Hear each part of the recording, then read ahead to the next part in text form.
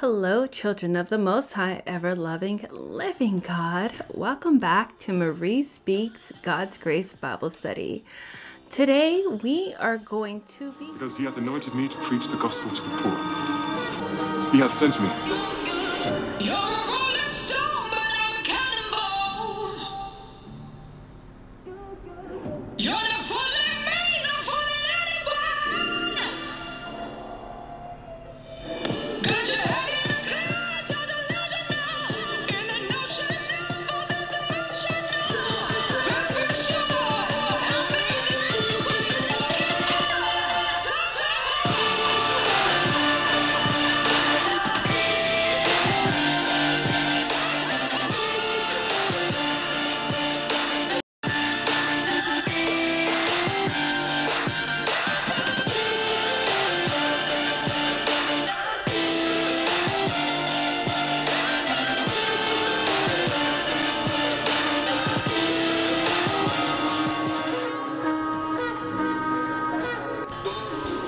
You're a rolling stone, but I'm a cannonball.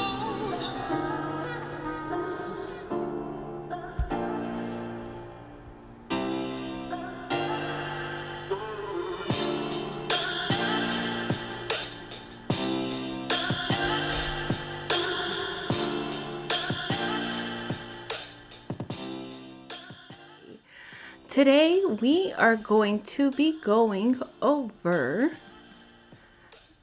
Deuteronomy chapter 2. And I entitled this Bible study today, You Get a Torah, Everybody Gets a Torah.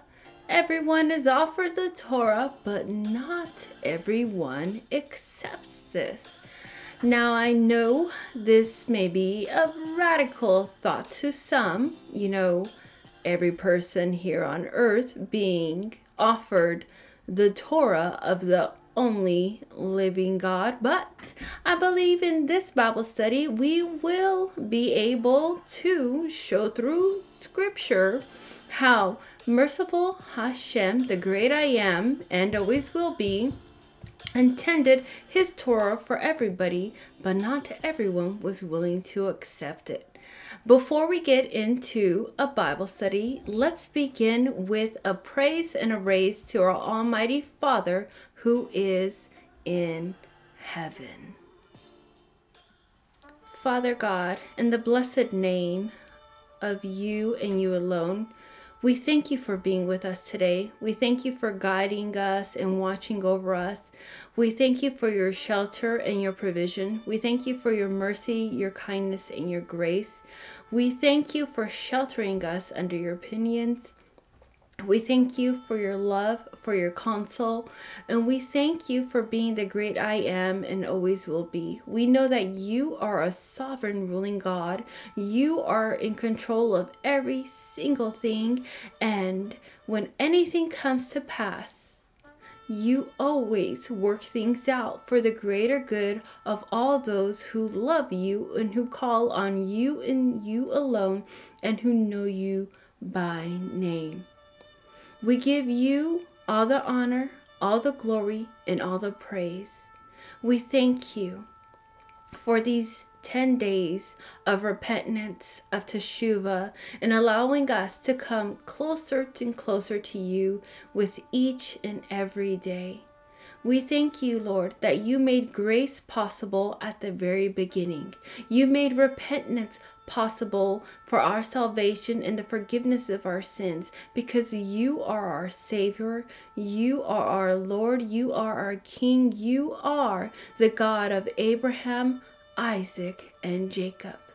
And we thank you, we praise you, we glorify you, we exalt you, for you and you alone are the only one who is worthy. We pray this all in your merciful, glorious name. Baruch atah Hashem. Amen. Hello, children of the Most High and only living God. Welcome back to Marie Speaks God's Grace Bible Study. I'm so excited to be here, beginning on the second Bible study of season 5. let's get into this. We already went over our historical portion by portion, which I was aided by my own personal, and I'm sharing this. I am not paid to endorse nor affiliated. I'm mercifully. I'm just sharing what I love and what I have to help assist others who are getting out of maybe the Christianity, pagan idolatry part of the world, and you are learning that we are supposed to serve only one and one God alone, for it is written in the very beginning, part of the commandments, right? So I'm sharing with others some of the resources that I have currently, and so it can help others. Amen and amen. This is my own personal copy of Torah Portion by Portion by Seymour Rochelle. I enjoy this. I feel it's really easy to understand. It's easy to comprehend. It's easy to read. It's easy to study with. So I use this when I go over my Torah portions in my own personal study time, but as well for the Bible study. The next item I have for us learning in the Bible study is my own personal Tanakh. Some might call it the Jewish Bible, but if you search for the Jewish Bible on the internet, you're going to get a lot of Jewish Bibles. Basically, it's this. If it has the New Testament in it, it is not the Tanakh and it is not the Jewish Bible. So I encourage others, if you are moving out of that realm of being under idolatry and paganism and witchcraft and sorcery of the Christianity whole system, I encourage others to go to the source alone, from where it is written, in which every word relies on, the great I am word. And you can find this in a Tanakh. This is my own personal Stone Edition copy. I purchased this one off of Amazon, but I am leaning towards getting out of ordering from Amazon. So from further, I will be ordering my books off of thriftbooks.com and Art Scroll itself, or Ben Israel, who I really enjoy their version of their transliteration books. All right, so yes, this is the Tanakh. Amen and amen.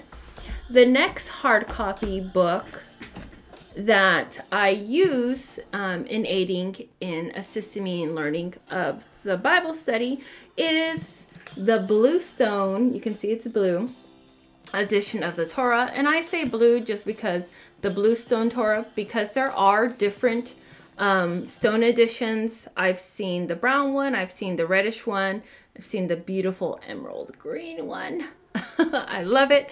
So just so others would know which one I'm specifically talking about, in case you're listening on the podcast on Spotify and not watching the actual video. So this is my personal copy that I purchased of my own means. I'm not paid to endorse them. I'm affiliated with any of these, of the Torah. I like it. I love it. I always want some more of it. I think it is absolutely beautiful and well done, able to understand clearly. And I love the back of it because it has all these beautiful pictures and diagrams to understand. Like right here, for instance, this is important because we're going to be going over bloodlines a little bit in this Bible study.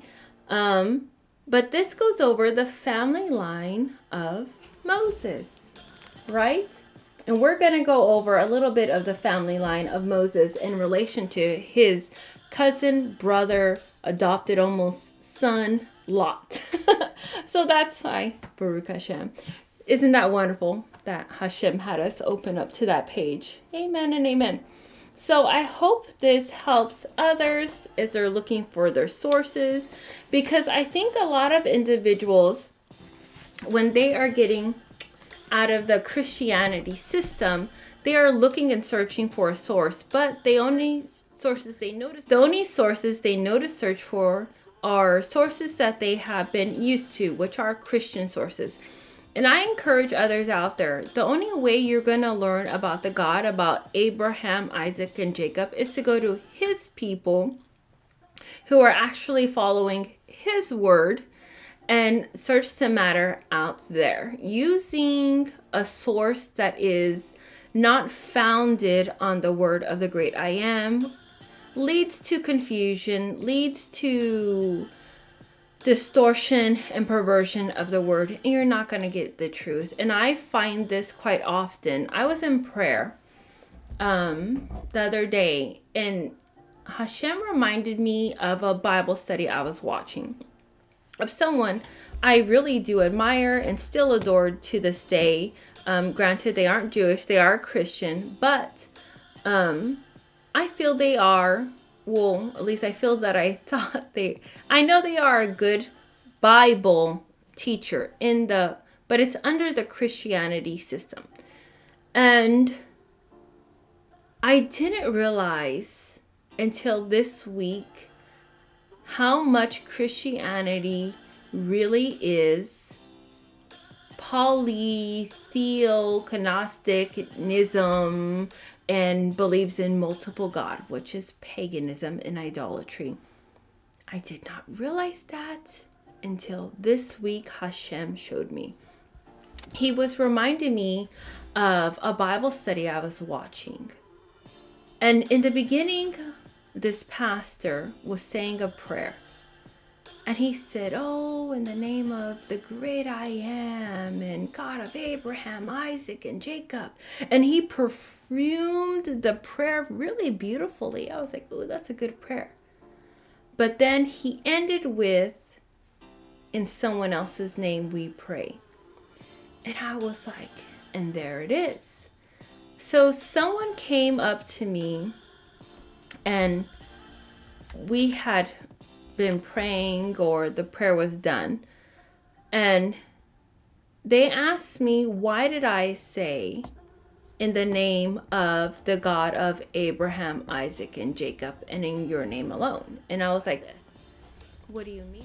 Well, they said that they pray in someone else's name. And I was like, okay, is that person the God of Abraham, Isaac, and Jacob?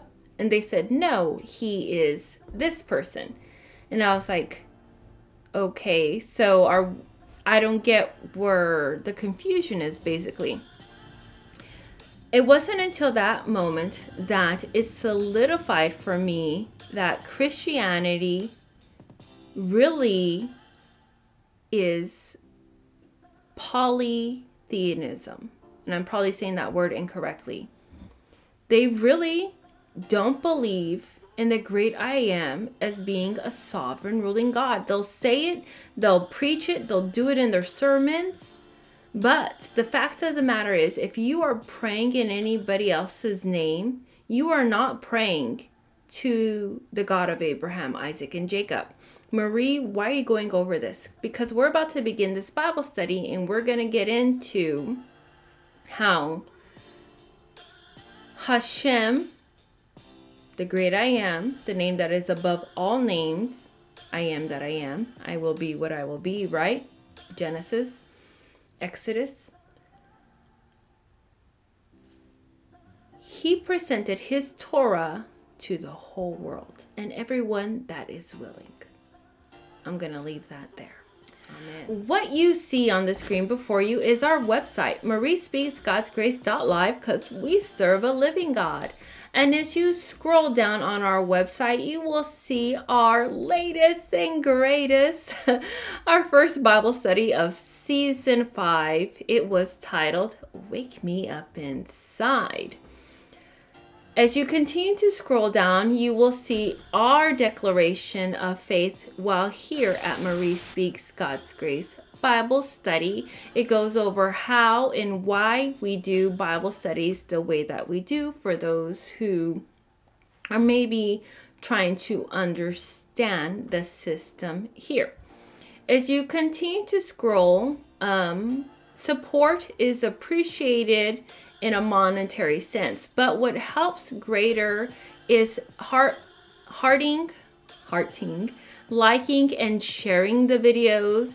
That helps pay for advertising, which depending on your friends list or your social media source can be a donation. Every single share, understand this, every single share of roughly $30 to $55.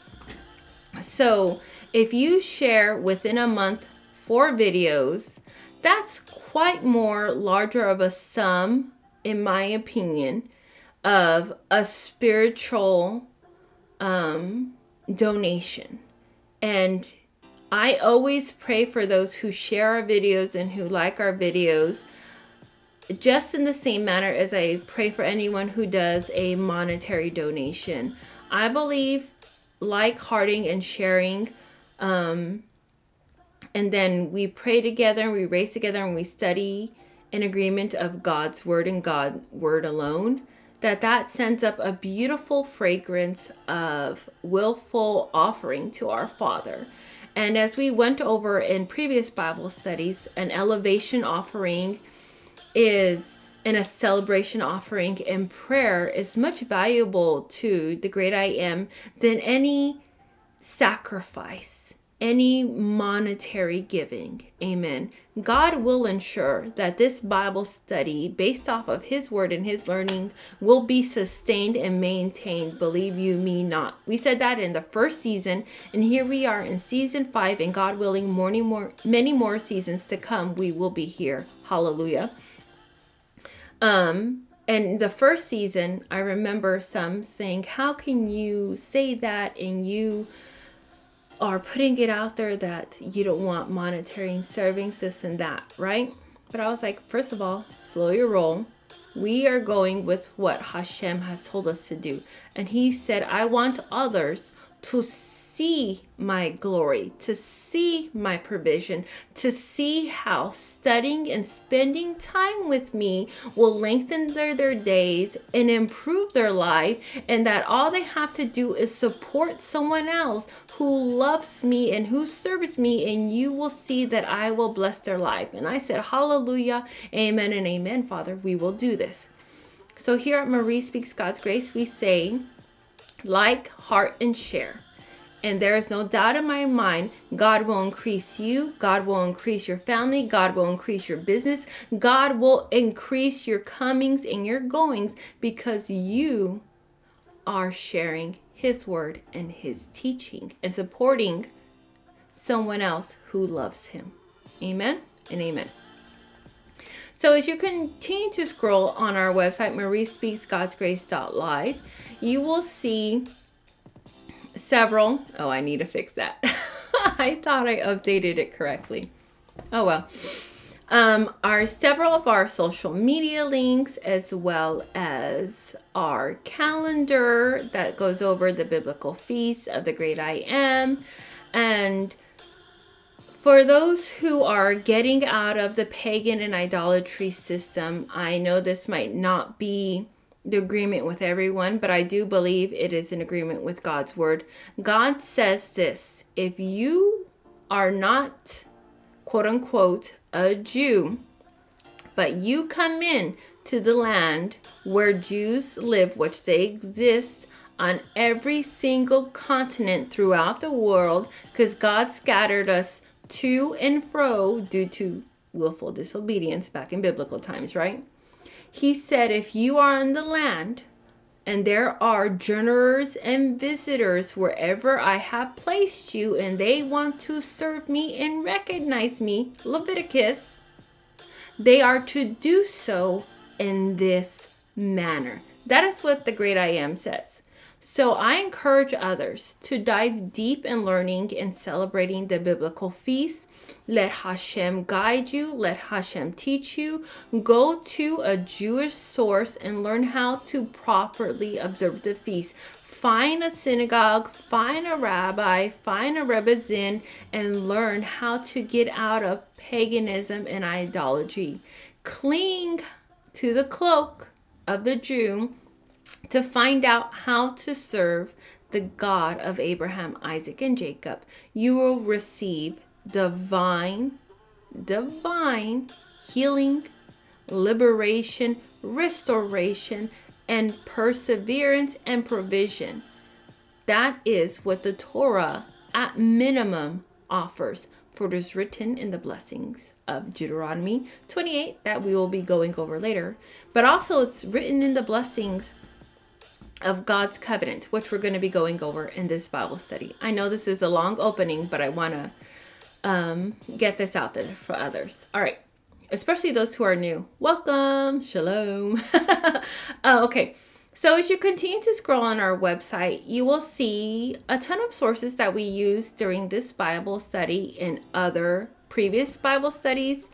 I included on here Jewish sources, as well as a couple of sources that Christians might be used to, such as the Vine's Complete Dictionary,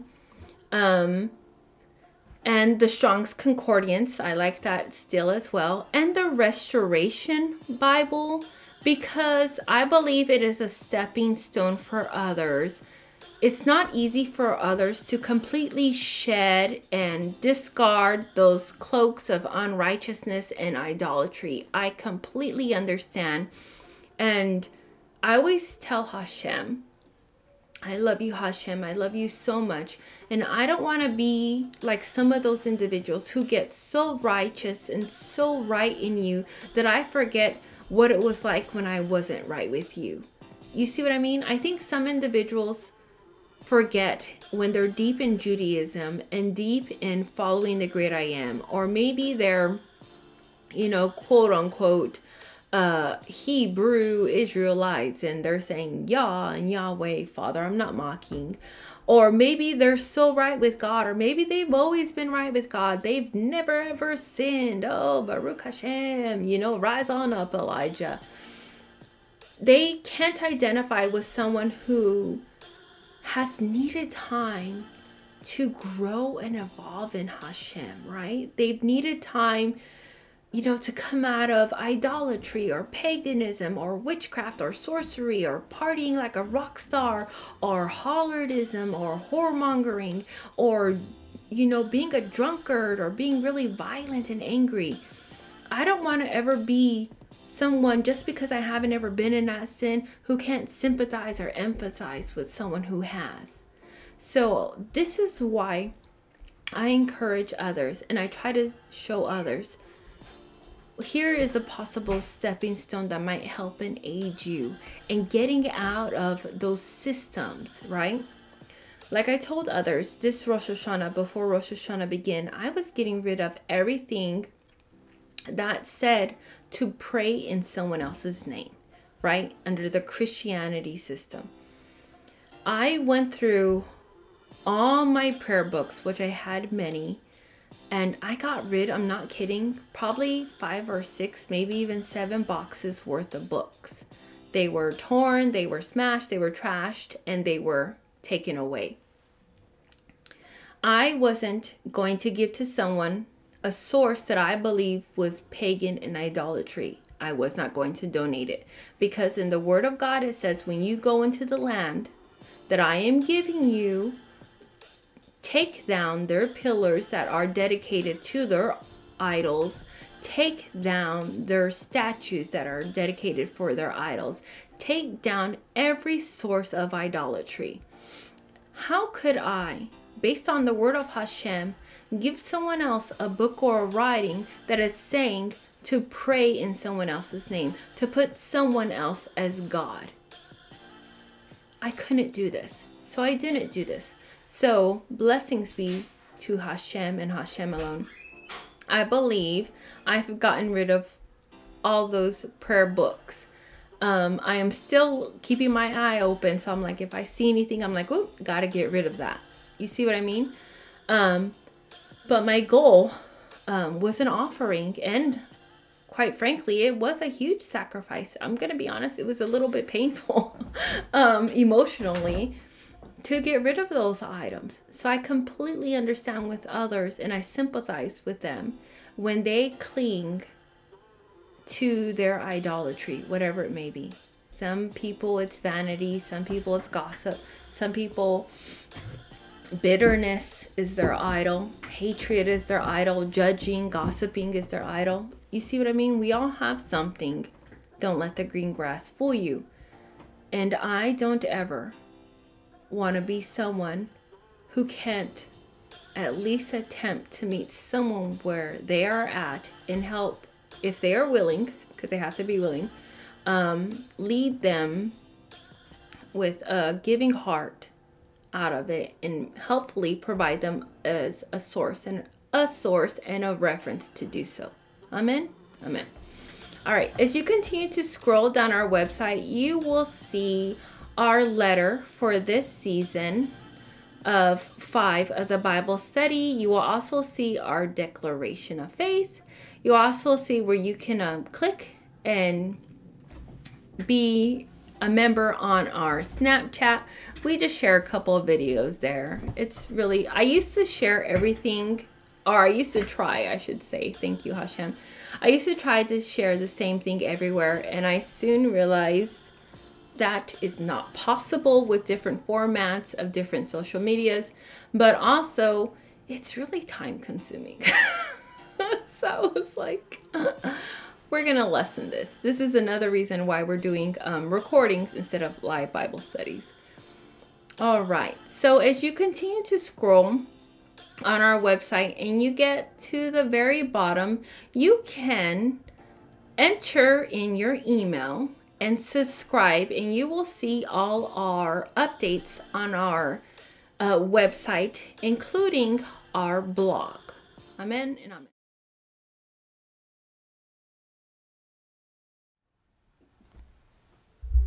Blessed are you, Adonai, Lord our God, King of the universe, who has sanctified us with his commandments concerning the words of the Torah.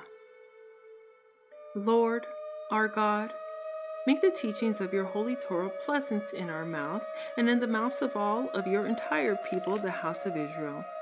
May we, our children, and your children of the entire people of the house of Israel, all be knowers of your name and students of your holy Torah for its own sake.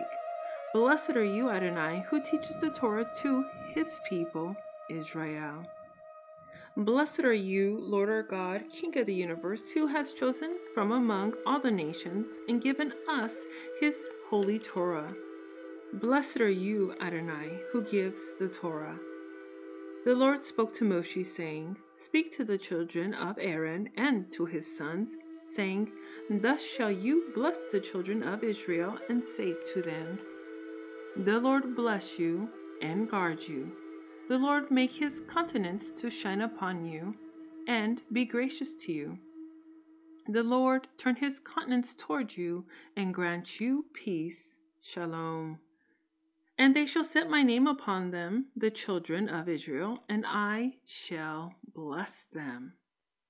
What you see on the screen now is our Minds.com main social media page. We are still right now on Facebook, but I believe that might change in the future. It isn't really somewhere I enjoy being. I like Minds.com because you can share, you can go. I don't have to see a bunch of other updates, and I can just let it be.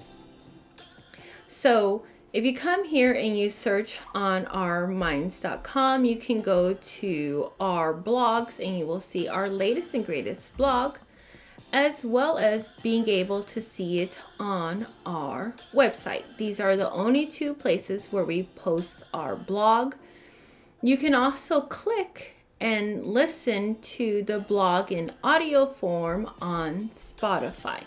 I really love this system. It makes it so much easier and clearer. What you can expect this lesson. This lesson we will continue on with Moshe, of blessed memory, speech to the nation of Israel before his death, and them carrying on to the promised land. We've already previously reviewed Hashem's portion of Deuteronomy, so you can click on the link to that and see it from our previous blog posts. We will also continue to speak and go over Hebrew terminology as well as increasing our vocabulary and continue on with our introduction into the Tanakh and Torah spiritual teaching. And again, this is a way to try to help guide those progressing in getting out of idolatry of whatever variety it may be, to include Christianity. Amen and amen. All right. So let's begin with today's Bible study and the biblical text. So we already prayed, which we're supposed to do, to make Hashem's beautiful Torah sweet in our mouth. Amen and amen. All right. So we're going to go over first verses of Deuteronomy chapter 2, verses 1 through 30. And Moshe continues on with the review of what happened to those who rebelled against Hashem, when the ones who witnessed his awe and his glory of being set free from Egypt with an outstretched arm, as we studied in the book of Exodus. We remember this? Okay. All right. So as we marched on, this is Moshe Rabbeinu speaking.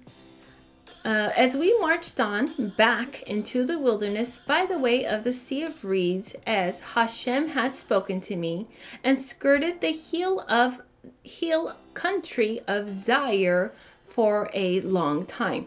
Now, we went over this in previous Bible studies. This area of the Zaire, the nation of Israel, we have to keep in mind, wasn't the only people group out there in that wilderness system.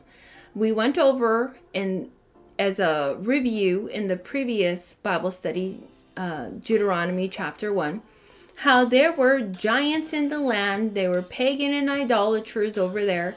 But even if you go and you look at world history in itself, there were other people scattered around the world at this time. And we're going to discuss that a tiny bit in this Bible study.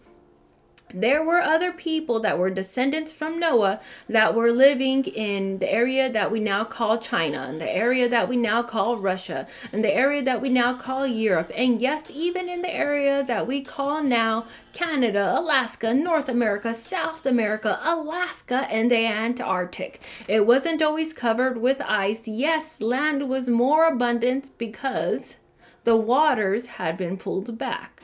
Genesis, right? So please keep in mind, children of God, there are other individuals all over the world. The Torah, which we are reading from, is a history. It is poetry. It is a biblical reference and historical preservation of God's chosen nation who chose his Torah when it was offered. That's what the Torah is and the Tanakh is, okay?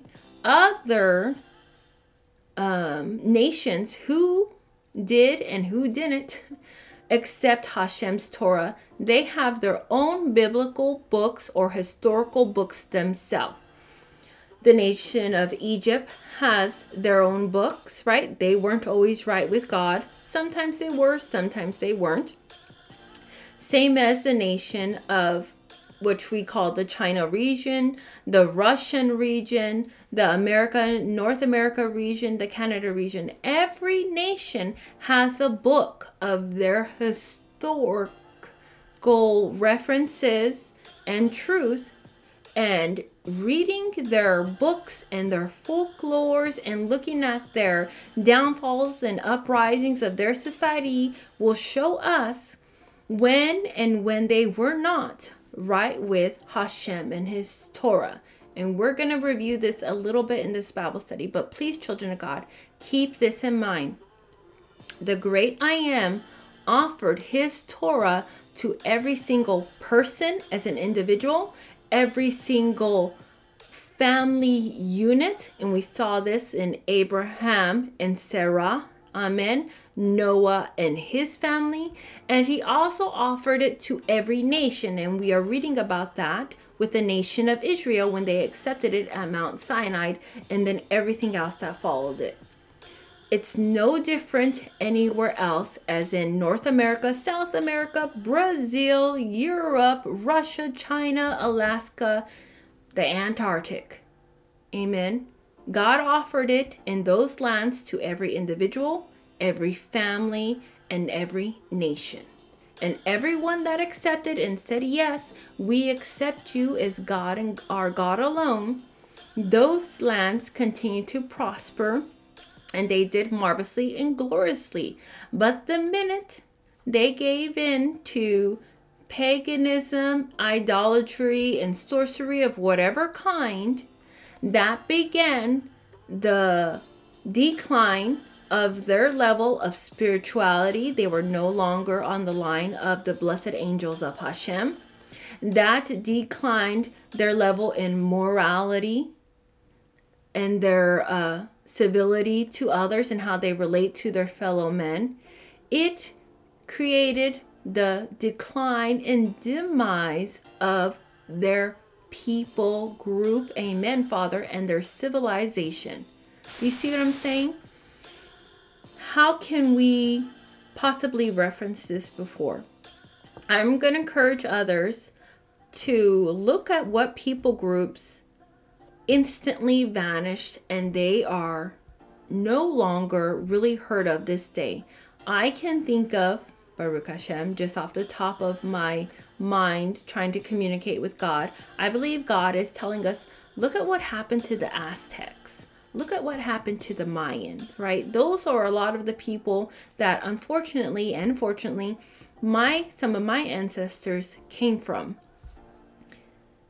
Those systems of destructions that came into those cultures were very satanic, cursed be them, were very idolatry, were very paganism, and they all had something in common with what went on in the nation of Egypt, what went on in the Canaanite nation and their tribes and their clans. Ain't nothing new under the sun. I'm going to put a paper clip in that right there, but we will revisit it when we go over Lot and his descendants, Canaanite tribes and their descendants. That's a spiritual teaching. I want to put a paper clip in it now, but we will continue. Amen. All right. So the fifth part of Moshe Rabbeinu's sermon, well, on a mount. Right? All right. Then Hashem said to me, you have been skirting this hill country long enough. Now turn north. In Deuteronomy chapter 2, Moshe Rabbeinu continues on relaying to the generation of the children and grandchildren of the nation of Israel of those who perished while in the desert while traveling 40 years-ish. Why do I say 40 years-ish? Well, many might remember many persons perished every couple of years or even every couple of months due to their willful disobedience or willful sedition or willful evil perversities while done in the desert. Some may be able or may have been able to last 39 years, 364 days, but more often than not. And we reviewed this in previous Bible studies, right? What first comes to mind, we might remember the sedition that happened when the cousins of Moses came against him and tried saying, why are you and Aaron putting yourself up to be our leaders, right? And God himself said, get away from them, get away from their tents. They're about to be swallowed up. And they were. But we also remember what happened, right, with the golden calf, which if you believe you might have some pagan and idolatry in your system and it's really difficult for you to get rid of, you might have some of your heritage in the golden calf system. So I encourage others, spiritual teaching, Rebuke it and cast it out in the merciful name of Hashem. Renounce idolatry. Denounce it. Move it far from you. Cast it out of your ancestral line here and now in the wonderful name of Hashem. Amen. Amen. So it will no longer exist. How could it possibly exist for these thousands of years, Marie? I'm glad you asked.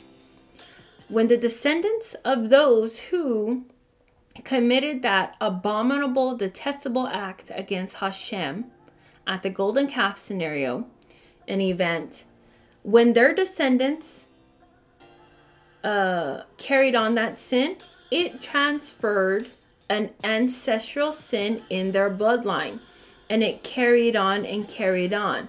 Now, curses, I know the Bible says happens for 10 generations for those who hate Hashem. But if it started at generation 1 at the golden calf scenario, skip generation 2, generation 3, but then all of a sudden in generation 4, someone was in paganism and idolatry, maybe harlotism, maybe sexual perversions that happened there at the golden calf scenario. You have a variety of sin splinters that are in, which we rebuke in Hashem's beautiful name, that are in someone's spiritual line.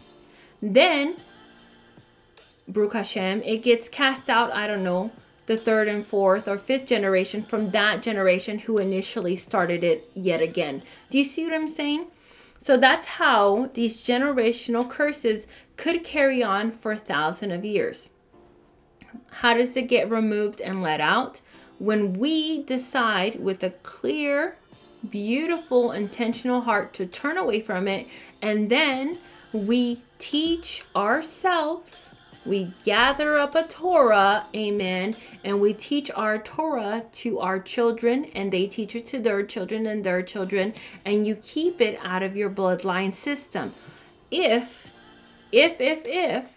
which would be a blessing, 10 generations of your ancestral line are able to stay right with Hashem. I'm not saying perfect. I'm saying able to stay right with Hashem for 10 generations. That's when the blessings for 1,000 generations are made possible because your bloodline have stayed right for 10 generations. Does that make sense now? Now, we're not saying you can be perfect. No one can be perfect. But for 10 generations. Now, look at you and look at me. Does that seem possible? Look at the history of the nation of Israel. Was it possible for them? You see? But we can still try. We can still strive. Because whatever merits we build up in our lifetime, those merits are possible to be in our bloodline and transfer on to the next generation, right? Some merits are bloodline transferable, and some curses are bloodline transferable. It is our goal to build up the merits, right? And lessen any curses being transferred on to the next generation. Amen? Amen. So encourage others to go there.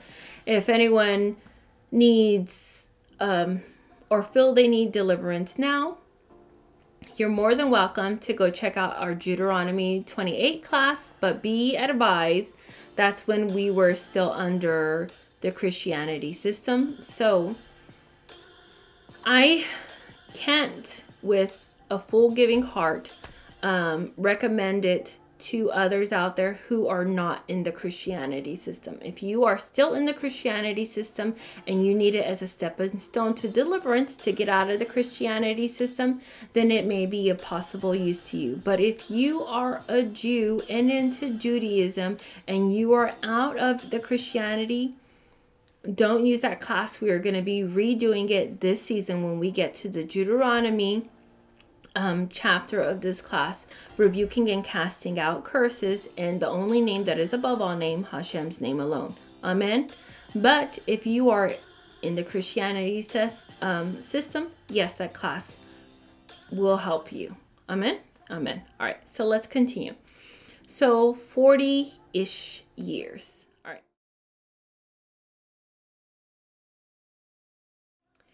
Verses 4 through 5. And the charge of the people are as follows. We will be passing through the territory of your kin, meaning your bloodline, relational ancestors, or your adopted relational ancestors. Because when one person is adopted, both spiritually and physically, keep in mind, their DNA is changed. Marie, I don't believe that. Well, it's okay. You don't have to believe it, but it is backed up biblically. Let's visit this a little. Ithran and Manasseh. They were adopted as Jacob's sons, both spiritually and physically, which made them to the 12th tribe of Jacob. Amen. So now that, based on that, because they were adopted in, and they are both now the 12th tribe of Jacob, what did they also receive to confirm that they were accepted by Hashem and Hashem alone as being adopted spiritually and physically, naturally in the earthly realm, as being a part of his covenant? One, we read about it, right? But also it was solidified even after Mount Sinai when they were allotted land as another symbol of their covenant and their relationship in Hashem as their God and Jacob as their spiritual father, even though, right, their actual father was Joseph, who was, kicked out of his family, went to Egypt, was blessed by Hashem, second in command there, and we all know that whole story. Amen? Amen. So it is possible for individuals' DNA to both be spiritually renewed and altered to Hashem's line and physically. So when one is rebuking and casting out demons and one is transitioning or returning to Judaism and accepting the only living God, the God of Abraham, Isaac, and Jacob, is their sole sovereign ruling king and lordship over their life, yes, 100%, they are no longer physically or spiritually carrying any of those sins and bloodline curses that they renounce in the name of the great I am. This is why we are going to be redoing the Deuteronomy 28 class, because we need to get all that paganism and all that idolatry out of us. And yes, it does take a period of time for many of us, correct? Think about Moshe Rabbeinu. When he was in the desert after he left Egypt, right after he killed the taskmaster who was hurting his fellow Jews, remember this? How long was it before he was recalled back up by the great I am? 40 years. All right. Look at Abraham.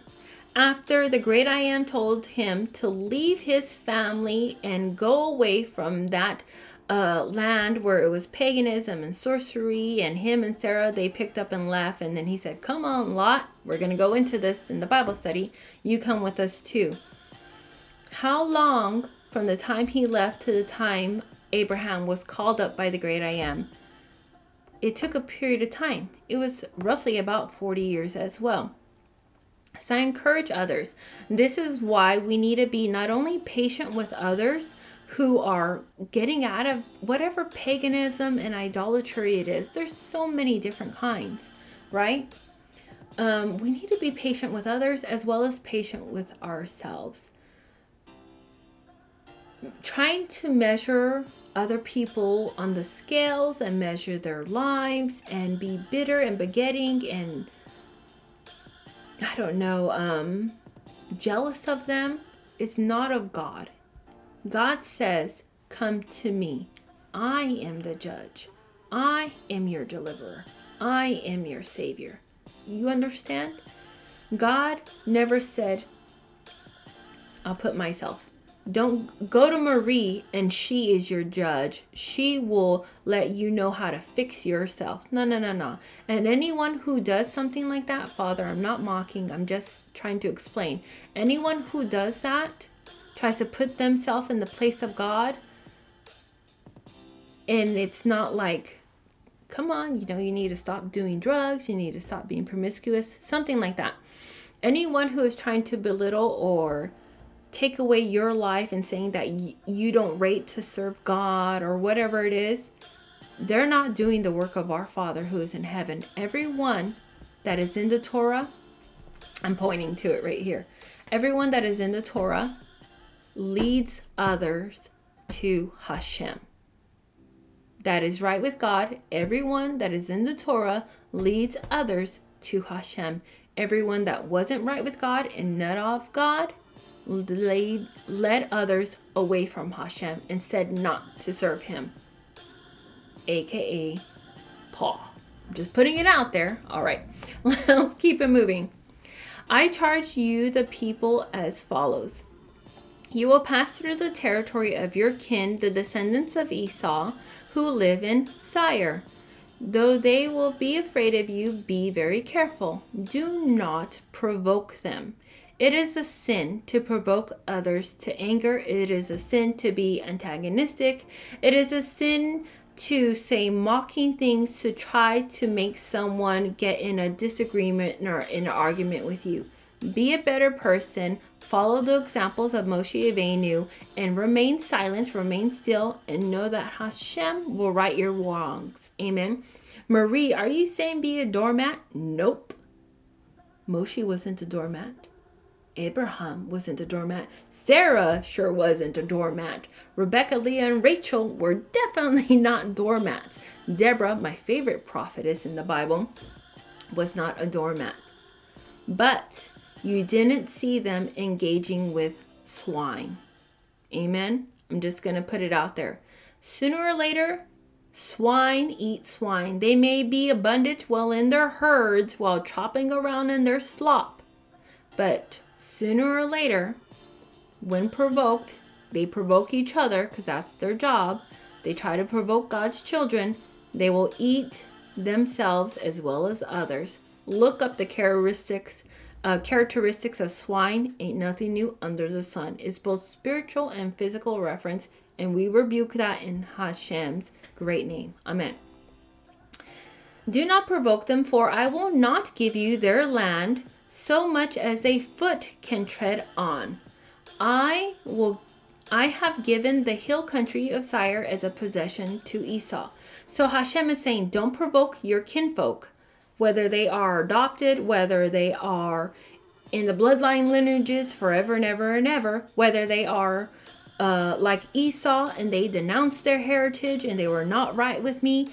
Don't provoke them, because you will not even get a square foot of their land that I have promised to them. Weird, right?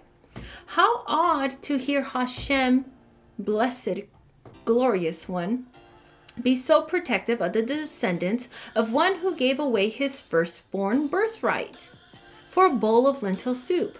How odd to hear Hashem Almighty be so loving to someone's descendants that we read about in Malachi chapter 3 verses 1 through 3, the burden of the word of Hashem to Israel by Malachi. I have loved you, speaking of Israel, saith the Lord, yet ye say, where hast thou loved us? Was not Esau Jacob's brother, saith the Lord? Yet I loved Jacob. But Esau I hated, and made his mountains a desolate, and gave his heritage to the jackals of the wilderness. Now, Malachi is over here, right? And we're over here in Deuteronomy.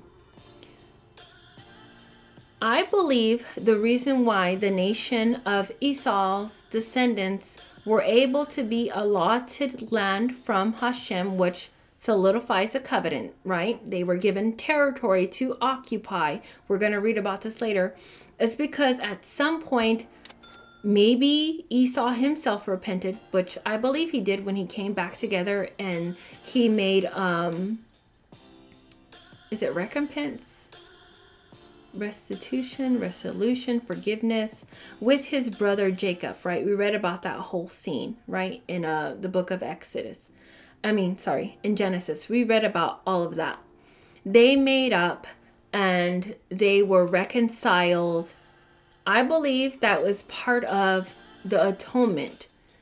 Now, unfortunately, meaning a couple of the descendants of Esau still held some bitterness, which is not of God, and some resentment because of Jacob stealing the firstborn birthright from Esau.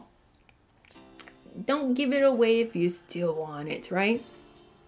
So I believe, unfortunately, even though Esau and some of his initial descendants, his righteous descendants, had made right with Hashem there and accepted his covenant, accepted his Torah, I believe, there are some, we got those rogue family members that just be going cray all day. And they continued on the hatred and resentment and leading others away from Hashem. I believe there is two branches, just to say, for example, there's more branches, right? Of any tree that is right with Hashem. Some branches lead being right with Hashem, some go the way of the wicked. And unfortunately, I believe right here in Malachi, Hashem is saying, he hated those descendants of Esau who chose to pervert and sin on the land that he had allotted to Esau. And that's why those mountains later will become a desolate jackal wilderness that he will give over. You see what I mean? If we stay right with Hashem from generations, it would be such a blessing for at least 10 generations. If we stay right with Hashem, our heritage, our rightfulness, our merits will last thousands of generations. But if generation after generation chooses to be wicked, then Hashem and Hashem alone will remove his hedge of protection and his covenant, which is Torah, from them. I know some don't believe this, but we're going to go over this a little bit more. Let's continue. In verse 6, what food you eat, this is Moshe speaking to the nation of Israel. What food you eat, you shall obtain from them for money. Even the water you drink, you shall procure from them for money. I do believe this verse is stating the requirement of payment due as a command from Hashem of glory to every Jew to be compensated by their work, whether they are a free or a slave or a bondsman, most scripture says. Here below we read of some examples of punishment for those found guilty of violating this commandment. When men quarrel and one strikes another with a stone or with a fist and he does not die but has taken to bed, then he gets up and walks outdoors upon his staff, and assailant shall go unpunished, except he must pay for his idleness and his cure.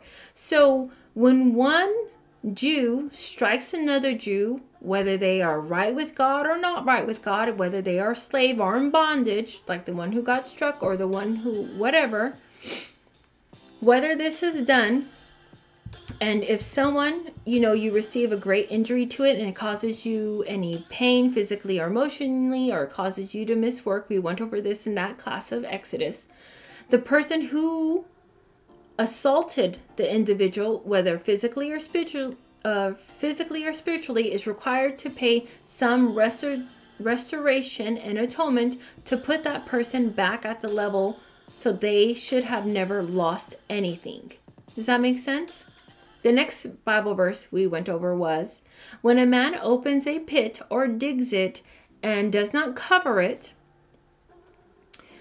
the ox or an ass falls into it, one is responsible for the pit, the one who initially dug it, must pay restitution and shall pay the price to the owner, but shall keep the dead animal.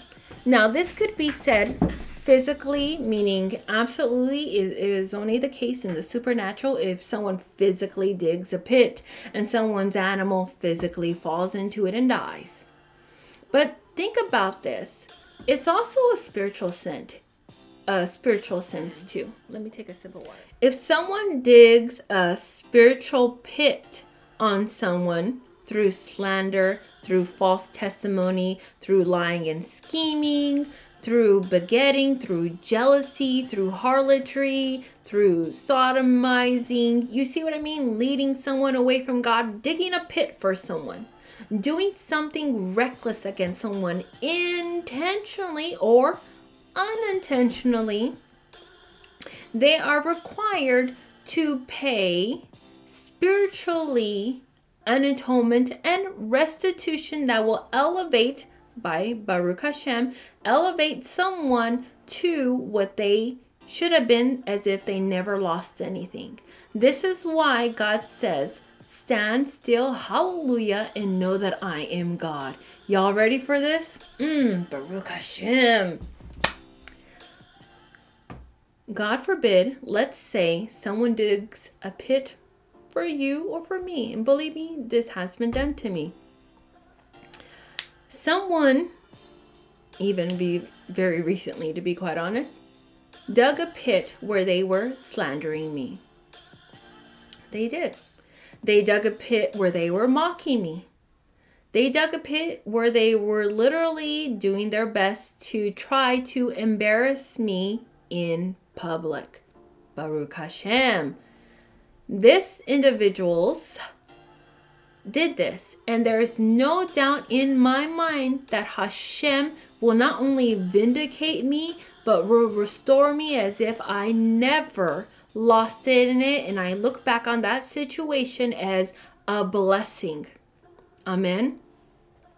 Because that is the promise of Hashem. He will right our wrongs. He will restore us. When we are in a situation, go forth and do not sin in your anger or in your discomfort or in your fear. Do not, Hashem, trust that the God of Abraham, Isaac, and Jacob will right every wrong that evil, foul, demonic, or not right with God person has tried to put upon you. Every pit that they have dug, they will fall into them themselves. And no, I'm not speaking curses. We're speaking biblical. We're speaking Bible. Amen. There's a reason why Hashem says this. Marie, I don't want to go by your example. You don't have to, because we got a great example. Look at Joseph. A pit was literally dug for him. He was literally thrown into a pit by his brothers, half-brothers, adopted brothers, cousins, friends, co-workers, associates. Yes, he was thrown into a pit for them. They were plotting his demise. But what happened? It was years later. May happen in an instant, may happen in days, may happen years later. Hashem set him up as second only to the king over what was the most powerful nation at that time in that area in the land of Egypt, where others had to come and rely on the wisdom that Hashem gave him for knowing, interpreting dreams, and making sure that they would even have bread to eat. That is the God, hallelujah, that we serve. The God of Abraham, the God of Isaac, the God of Jacob. Do you see what I'm saying here? Yes. So it could be a physical pit, like in the case of Joshua, or it could be a spiritual pit in the case of someone slandering you or trying to put you down or trying to mock you because whatever reason they have. You see what I'm saying? God will right our wrongs. Trust in this, children of God. All right. So some might say, but Marie, Esau removed himself from the covenant of Hashem when he decided to rebel after he left the house of Jacob. Some might say this. Some might say, but Marie, because he removed himself, he gave up his birthright, remember? And he gave it to Jacob. He is no longer under the law of Hashem. Listen to me, children of God. Listen to me.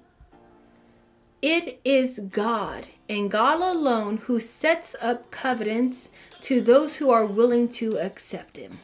It is God and God alone who can therefore remove a covenant, as it is written. Hallelujah. No man can dissolve a marriage. No, only God can. That's why it is a covenant. Amen. No man can take away us from being God's bride. No one can take away us from being his children. No one can. You could even do your best to try to remove yourself from it like a prodigal son. But God will be there waiting for your return. He'll be waiting for your teshuvah. He'll be waiting for your repentance. He'll be waiting for you to turn away from your sin and call out to him. This is why God gives us so many chances of repentance. Esau, when he was angry, he sinned, right? He went and he was doing the most with the fallen angels, making all these distorted DNA offspring. But yet, Hashem was still willing to use him. Look at other ones. We're going to go into this based off the Bible. But as for me, let my prayer be unto thee, O God, in an acceptable time. O God, in your abundance of thy mercy, answer me in truth of thy salvation. But as for me, I am like a leafy oiled olive tree in the house of God. I trust in the mercy of God forever and ever. O give thanks unto God of gods, for his mercy endures forever. Why boastest thou of evil, O mighty men? The mercy of God endureth continually. O give thanks unto God of heaven, for his mercy endureth forever. The God of my mercy will come and meet me. God will let me gaze upon my adversaries. Hallelujah. I believe oftentimes humans try to set themselves up in the place of God. And when humans do so as an ignorant and obtuse and arrogant negative, they do so. And they are obviously doing so out of human understanding, which always is lacking because they do not see the larger picture that Hashem sees. Only Hashem alone knows everything from beginning to end and everything in between. Another might ask, why is Hashem speaking commandingly of Esau as he is under the law? Because he is. Because God and God alone makes and breaks or removes, if others have done their willful disobedience. Only Hashem can remove his hedge of protection, which is his law and his Torah, from someone, the covenant from them. But if they were ever in the covenant and they choose to repent or make teshuvah, they are able to come back into the fold. There are very few cases of anyone who has repented and God did not accept their repentance. Very few cases from what I understand. One case in particular we can think of, right, as in the case of the Pharaoh during the time of Egypt. Now, was the Pharaoh's bloodline ever in covenant with Hashem? I don't believe so. I believe that Pharaoh's bloodline was straight from the Nephilim. Thank you, Hashem. So I don't believe within the 10 generations allotted for repentance sake that Pharaoh was in covenant with Hashem. At one time, before the angels decided to take themselves out of their first habitation, they were in covenant with Hashem, right? But hundreds and thousands of years later, no.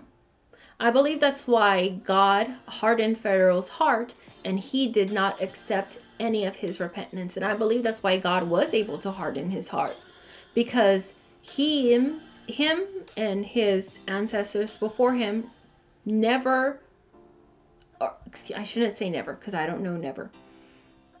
They never, there I go saying never. They didn't try to make an extended ancestral bloodline teshuva to come back and stay back in covenant with Hashem. I'll say it that way. Amen? Amen. All right.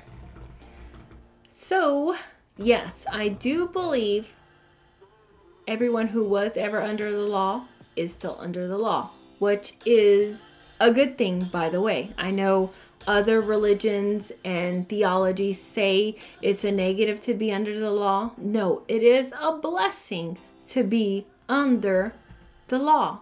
You're literally, I'm not going to cry. The law is the word of Hashem.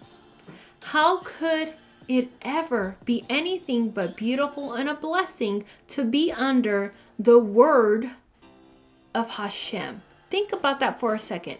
The law is the word of Hashem. The word that Hashem breathed into the nostrils of Adam, and he became a living soul. The law that then Hashem said, lay down Adam, and he put him into a sleep and took out his ribs and then made a woman.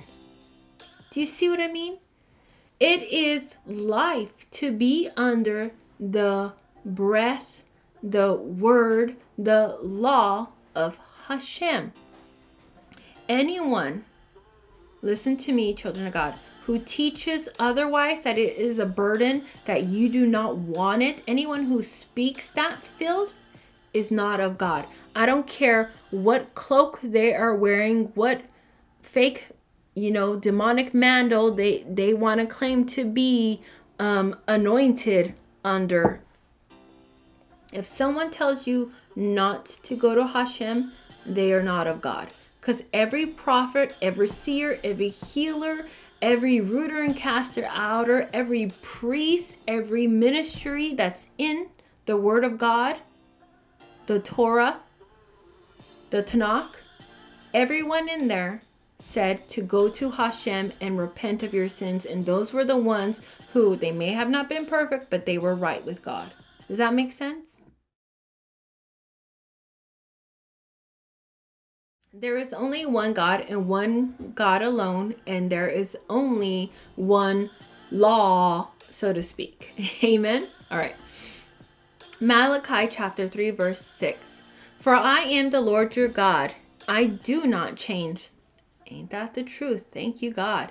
Therefore, your sons of Jacob are not consumed. So, the sons of Jacob, Israel, right? Remember, they have tons of descendants. But that is one covenant. Okay? One covenant under Hashem. Marie, I only believe there is only one covenant. I've only heard of one covenant. You mean God made multiple covenants with his creation? Yes. Yes, and we're about to get into this. And we've done another class on it. But for those who are new, I encourage others to check out the covenant class that are linked in the blog. But let's get into this. When God made covenant with Abraham, he also made a covenant with Isaac. Did he not? All right, so that's another covenant. He also made a covenant with Jacob. This is why we say, in the name of the God of Abraham, Isaac, and Jacob. Now, many might say it is the same covenant. Yes and no. It was, I believe, increased every single righteous generation based off the merits and good positive standing of the former generations. This is what I believe, but of course I could be wrong. And I believe it relates all the way back to Adam. When God created Adam, He charged him with dressing and keeping the garden. All right. That's land. That's territory. Each and every time God created a covenant with people, he said, be fruitful and multiply, subdue the earth. Did he not? He said, be fruitful and multiply. That's a trust there. That is an encouragement there. God wouldn't tell us to do something he didn't think we were capable of doing, and therefore he would aid us in us doing it. Does that make sense? If God knows that we are fully capable of doing it and he is going to encourage us doing it, he has put a law, hello, his breath, hello, his word in it. So if God told Adam and Eve to be fruitful and multiply, right? God obviously knew they were going to be able to do it. Therefore, they were under God's word, aka his law, his Torah. Wait for it. Stop. Before some are like, just be patient. You'll see. Wait for it. God first made his covenant with every single thing that he created. Yes, before the flood and after the flood. I know many don't believe this, but let's back it up with scripture. Chapter 1, verse 1 through 4. Bereshit, Genesis. At the beginning of God creating heaven and earth, the earth being unformed and void, with darkness over the surface of the deep, and the wind from others, meaning the Spirit of God, sweeping over the water. God said, he spoke his word, let there be light, and there was light. So let me back this up. At the beginning, when God first initially thought with his heart and his mind, I am going to create heaven and earth. Then he spoke it, and it was done. He spoke his word. He spoke his law. He spoke his Torah, and this is how he created the heavens and the earth. The moment God spoke from his heart and from his mind, and he made this creation, he made covenant, because God wouldn't do something or create something he wasn't going to take care of. How do we know this? Because God is holy, and he is the only one that is holy and is good, and he's the only one who could swear upon his own name. He is the only one who can swear upon himself. Amen. He's the only one who can validate himself. He is the only one that can secure and ensure that his word comes to pass. For he is the only one who is holy. Baruch Hashem. Amen. Verse 4, chapter 1 of Bereshit, Genesis. And God saw the light. He is verifying it. He is testing it. He is weighing it. He is declaring it good. Then God separated the darkness from the light. Amen. God is the only one who can verify and swear on his name, his word, his seal, or his creations. Hallelujah. God is the only one and only one alone who can deem someone righteous or unrighteous. God is the only one and only one alone who can testify that what he is viewing is of him or not of him. Hear me, children of God. God is the only one who can say someone is saved or unsaved. Ooh, I know that probably hurt someone right there. Stop walking around saying someone isn't saved. You don't know their story from beginning into end. You might be able to say that person might need some help. That person might need some guidance.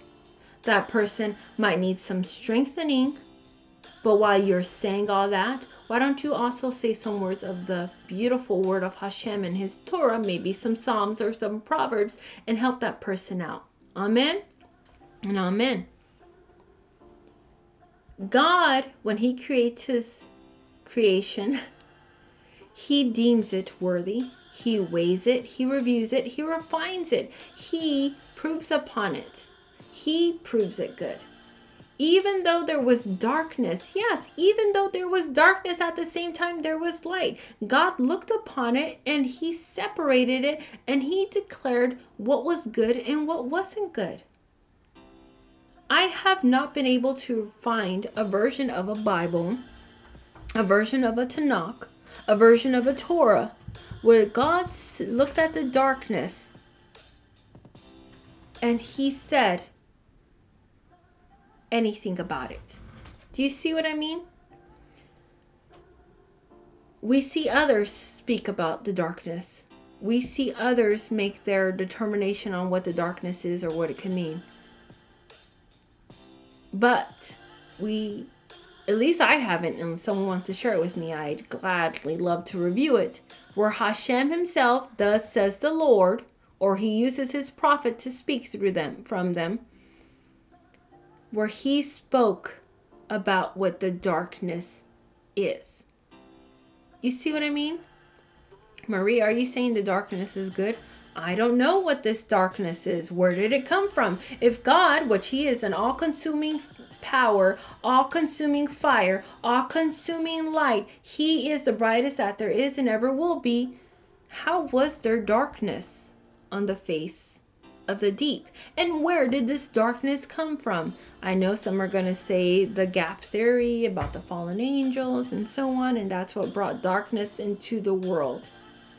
I believe that is a possibility. But other than the fallen angels choosing to rebel against God and being cast out of choosing to leave their first habitat, I don't hear where this darkness come from. So that provides an opportunity for us to pray and take time with God and try to find a way to figure it out. But I do like hearing other individuals' theories, because I'm willing to admit I don't know everything. But if I don't know it and I can't find it in the Torah, I'm going to search for it. And that allows an opportunity to pray with Hashem. Amen. We did a whole class previously, and the links are included in this blog, about many of the covenants that God makes with his creation. The class can be viewed on the hyperlink. But to briefly recap, Hashem created you or it, right? That you or it is under his law. I know many don't believe we are under the law, or perhaps they don't believe we're under the same laws, or they believe that there's these people laws and those people laws. But I just want to say this.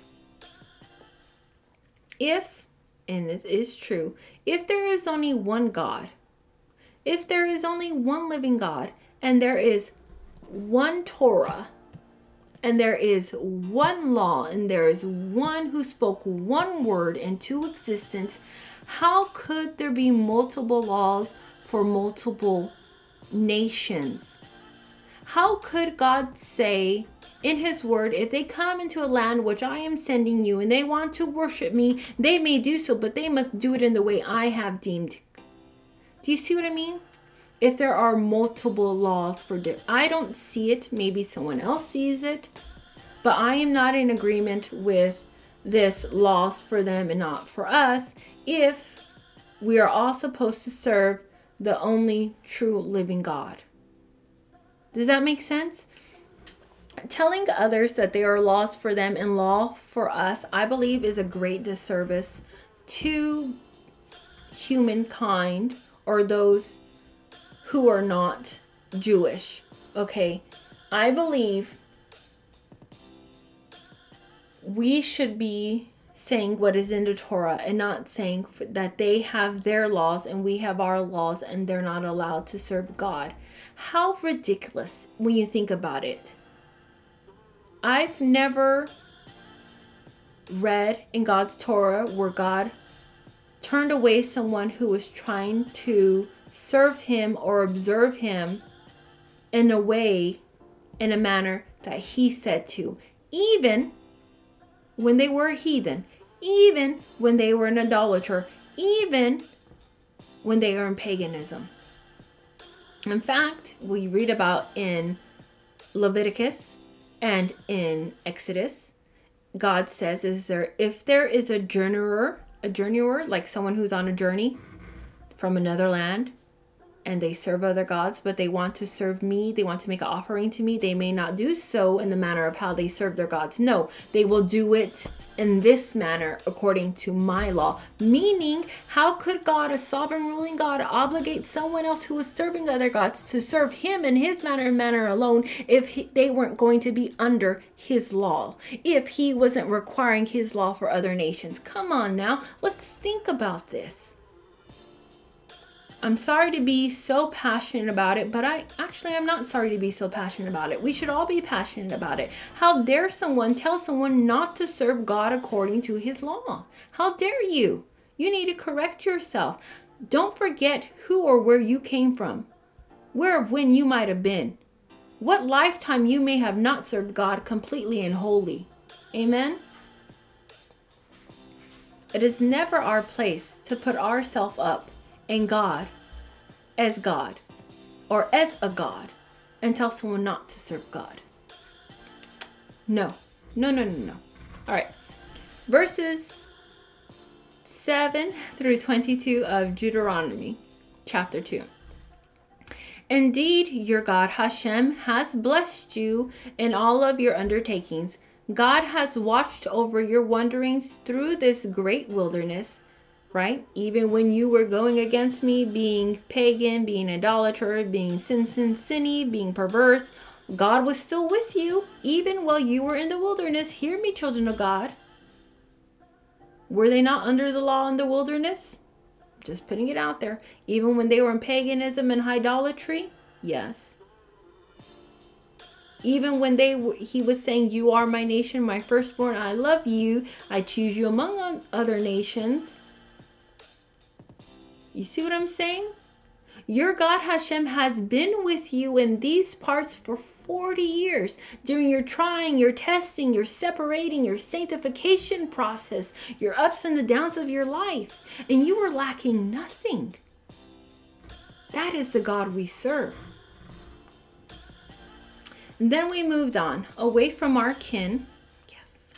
The descendants of Esau, who lived in Zaire, away from the road of Arabah, away from Elech, Elath, and Zoan, Geber, and we marched on in the direction of the wilderness of Moab. Moab.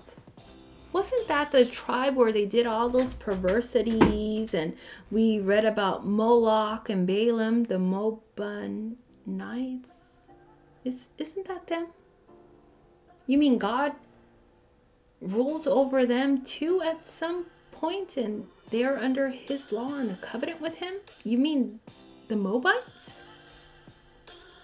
And Hashem said, do not harass the Moabites. Even, what? All right.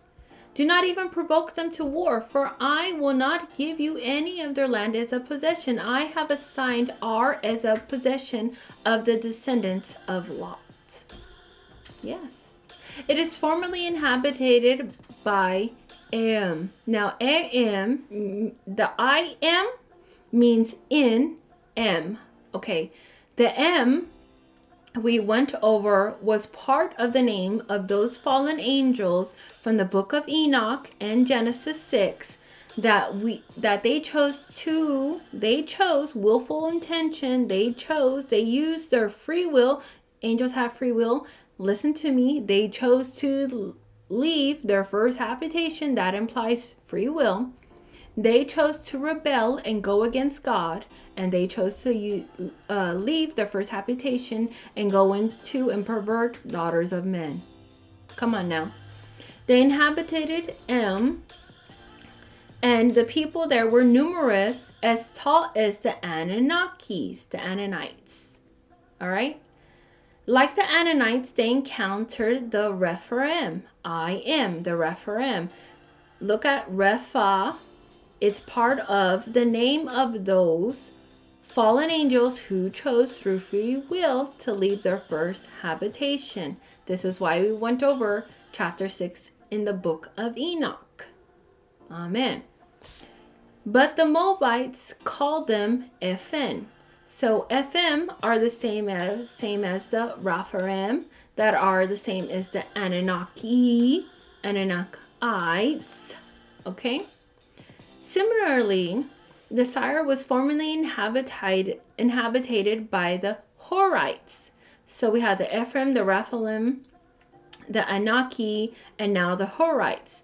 They are the descendants, but the descendants of Esau deposed of them.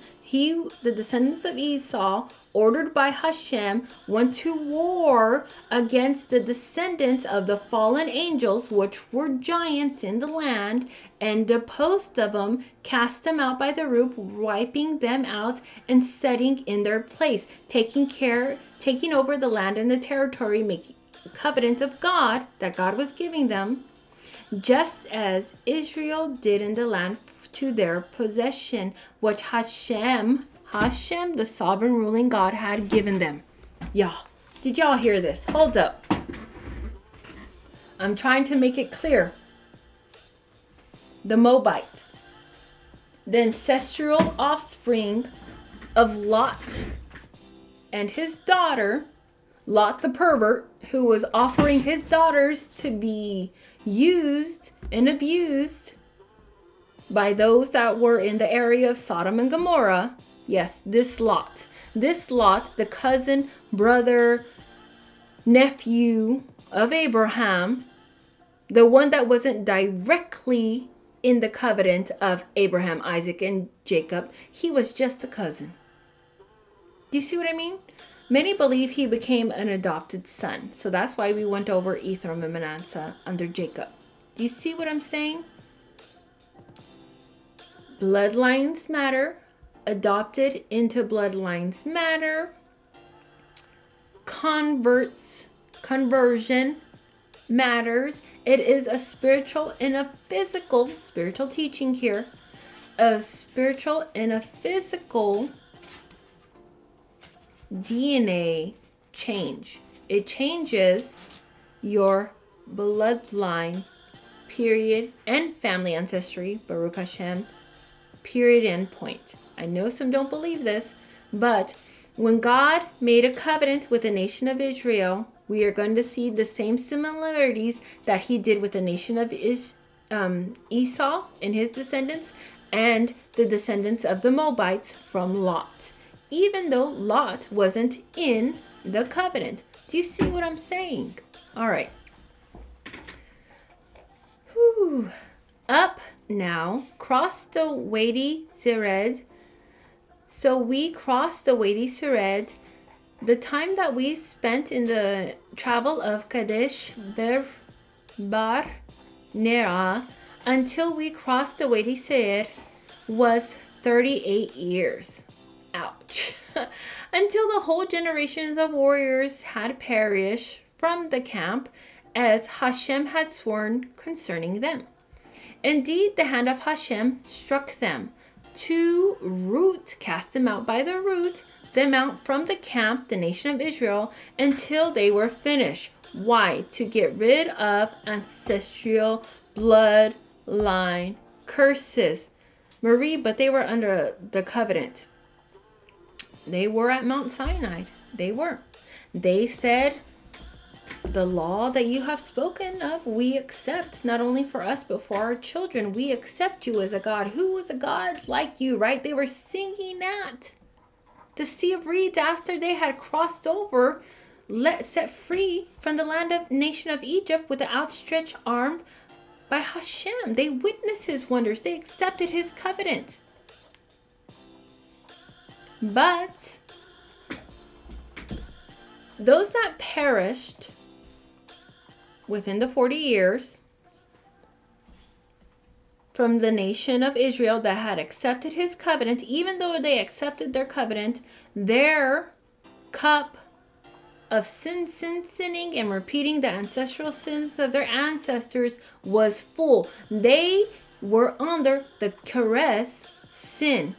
Do y'all remember we taught this? The Korah sin was a sin of early death due to repeating sins of your ancestors, which, God forbid, let's not do that, right? Get on out of that in Hashem's great name. Korah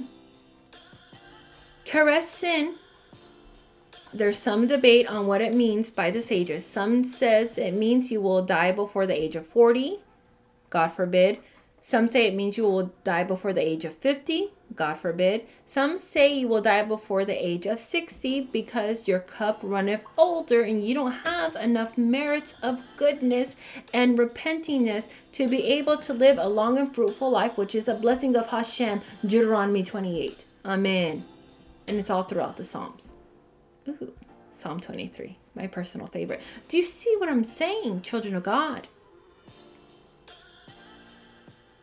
They had accepted the Torah, but because they doubted, because they didn't have faith in Hashem, because they didn't trust in His word, because they were leading others away from His Torah through their willful and intentional sinning, they perished while being refined in the desert. This isn't me saying this. This is biblical. This is what's in the Torah. So that's why I caution others. Be careful what you say when someone's trying to search for Hashem. I don't believe we should ever turn anyone away from learning about the traditions of our people, Judaism. I don't believe we should ever turn anyone away from learning about the Torah. And I don't believe we should ever discourage anyone from observing the biblical feasts or traditions that are written about, that Hashem gave to our people and our people alone. Because He didn't just give it to our people and our people alone. We read about that. He gave it to the descendants of Lot, who weren't even under the first initial covenant of Abraham, the father of our faith. Do you see what I'm saying? Lot was I'm sorry, Father, but he was a heathen. What kind of a man wants to thrust his daughters out there to a crowd, to a city, to be done perverse sexual acts with? What kind of a man does that? But a heathen. Do you see what I mean? He could have lived with Abraham serving God out there in the land. But instead, he wanted to go to a city that was known for its idolatry, its sorcery, its paganism, and its sexual perversities. Do you see what I'm saying? But God is a God of awesomeness, and He can redeem anyone who wants to what? Accept His Torah. So let's not be a stumbling block for someone. Let's be someone like the prophets, like the leaders, like the priests, a blessed memory, and get them to Hashem if they are willing. You see? Amen. Baruch Hashem. Indeed. The time spent in Kadesh, they crossed, and then they died off.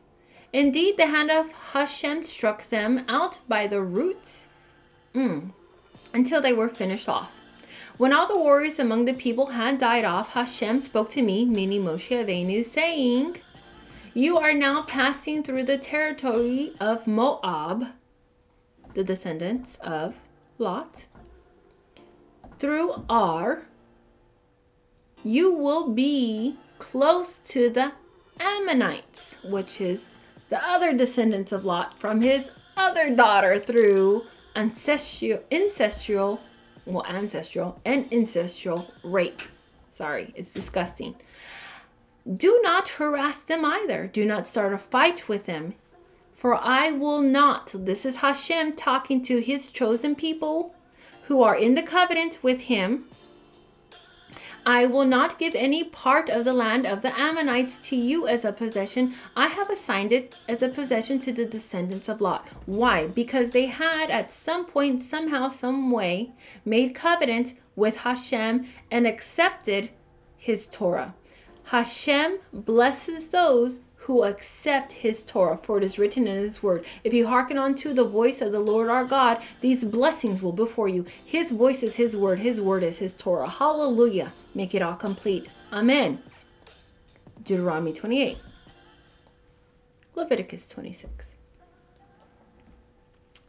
Genesis. Amen. From the very beginning. Deuteronomy 28, verse 15 and 16, right? But those who refuse to hearken unto the voice of the Lord our God, all these curses will before you. All of those who choose to them, take them out of the let me rephrase that. Those who choose to take them out of the habitation of being under the shelter, the hedge of protection of the great I am. Those who willfully and intentionally choose to reject Hashem's Torah. They take them outside of it. Therefore, those curses will before you. Why? Why then tell someone not to follow God, not to observe his commandments? You see what I mean? I don't see anywhere where we're supposed to do that.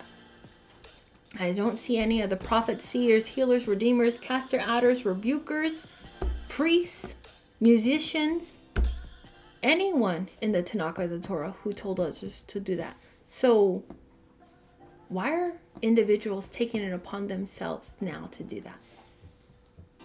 There was someone in the New Testament who told people not to follow God's law. You see what I mean? So are you following the God of Abraham, Isaac, and Jacob? Or are you following someone else who first taught people and told people not to follow God's law? That the law wasn't for you. You see what I mean? If you are in Judaism and you are a Jew, we should be leading others to Hashem, instead of like someone else who was in the New Testament who was leading others away from Hashem. Does that make sense? I know that might be a little bit of tough love for someone's.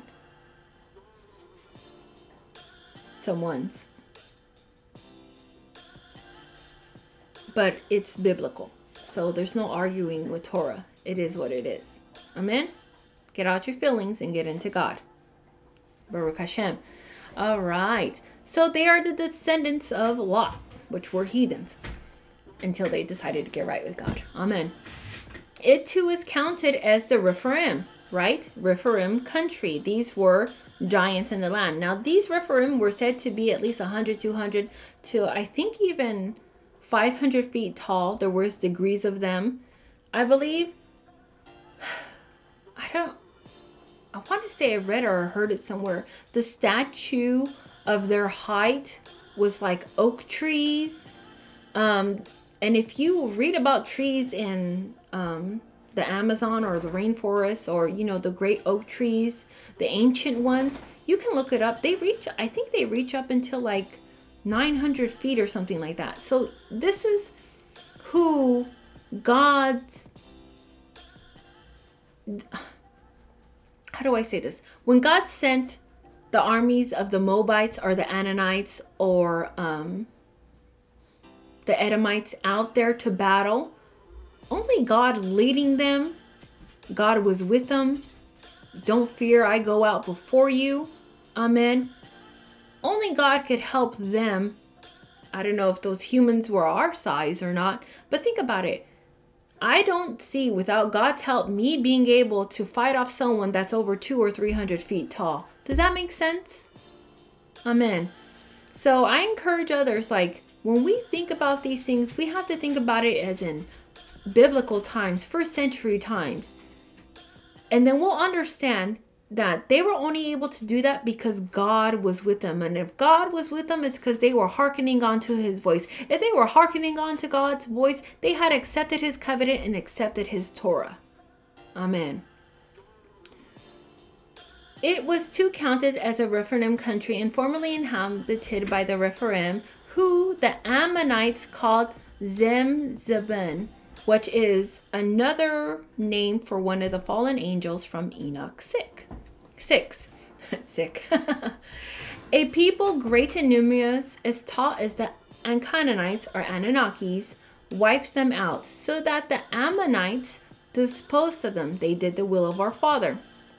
Disposed of them and then took over their land. The same thing that God is going to have the nation of Israel do when it comes to who? The Canaanites and their clans. This is why we went over this in Deuteronomy chapter 1. We revisited the corruption of man's DNA, the sons of God choosing to leave their first habitation to go into the daughters of men and creating giants in the land. This is why we went over this. As God did for the descendants of Esau who lived in Zaire by wiping out the Horites before them, God did this so that they disposed of them and settled in their place, as still the case until this day. Amen. But Marie, even the heathens seem to be under the law of God. Yes, this is what I've been saying. Even the ill-bred, yes, even the ill-bred, incestuous descendants of Lot. Yes, even those who is a product of incestuous rape because his daughters got him drunk and raped him. You see what I'm saying? Don't diminish the sexual assault that happened there. That's straight up what it was. You see what I mean? Individuals try to lessen it because it was a man being violated, but a sexual violation is a sexual violation. It is a perversion. It was something taught to the daughters of men and their descendants by the following angels, because they're always trying to pervert and corrupt DNA.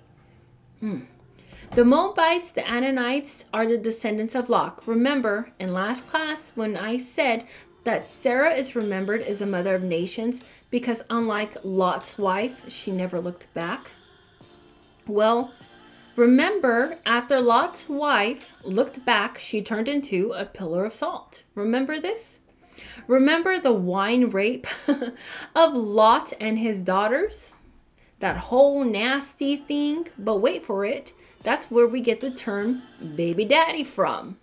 That is where we get the term baby daddy from. So, children of God, stop using that term baby daddy, because that's where it comes from. Incestual rape that the daughters of Lot did to their baby daddy.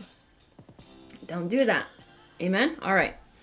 Well, this leads me to wondering about the genealogy of Lot, because Lot wasn't the bloodline son of Abraham, right?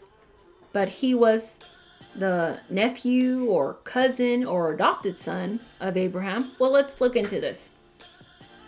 Why was he such a pervert? Where did this come from? Because perverts breed perverts. We can see this in Lot's daughters choosing to rape their father instead of deciding to go look around in the fields to find a man to procreate with and make offspring. Let's be honest.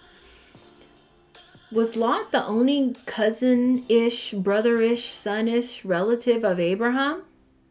How could Lot have been or have a covenant with God if not of Abraham, Isaac, or Jacob? Let's remember, God made covenants with every single thing or person he created from the very beginning, before and after the flood. Forever means forever. You know what that reminded me of? Have you guys ever seen that movie Sandlot? Sandlot? Forever. Okay, I digress. Let's move along. Adam beget Seth, beget Enos, beget Enon, beget Mahael, beget Jared, beget Enoch, beget Matthew, Shalah, beget Lemach, beget Noah, beget Shem, beget Arpachshad, beget Shelah, beget Ebar, beget Lepeg, beget Reu, beget Shugal, beget Nechar, beget Terah, beget Haran, who beget Lot. Now we have the Moabites and the Ammonites, right? So we took a look back. We can see that it began with the covenant of Adam. Now we can see and hear some of these bloodline ancestors of Lot were obviously right with God. Somewhere along the line, I believe it started with a little after Shem, correct me if I'm wrong. That's when individuals started to kind of mix with the Canaanites and then give into paganism and idolatry. And we see that with Torah, right? Because the father of Abraham, he was an idol maker, at least. We don't know if he was an idol worshiper, but most likely yes, because he made him, and he was so upset with Abraham. If you read the Jewish literature and folklores, he was so upset with Abraham that he had the audacity to throw some of them in the fire and break and mash and crash and bash them. And then his father came in and was like, what is going on here? And he said, they all got in a fight and started arguing with each other. This is Abraham. Abraham telling his dad, the idols decided to fight each other, the wood and the stone ones, and now they're all broken up, and that's why they're laying on the floor, right? And then Abraham's father was like, you're crazy, they can't do that, they're stone and wood. And then Abraham's, exactly, then why are we praying and bowing down to them? You hear that? Exactly, then why are we praying and bowing down to them? That makes me believe that Abraham's father was possibly a pagan idolater. And that's why God said, Abraham, get away from your ancestors and your land and blah, blah, blah, blah. You see what I mean?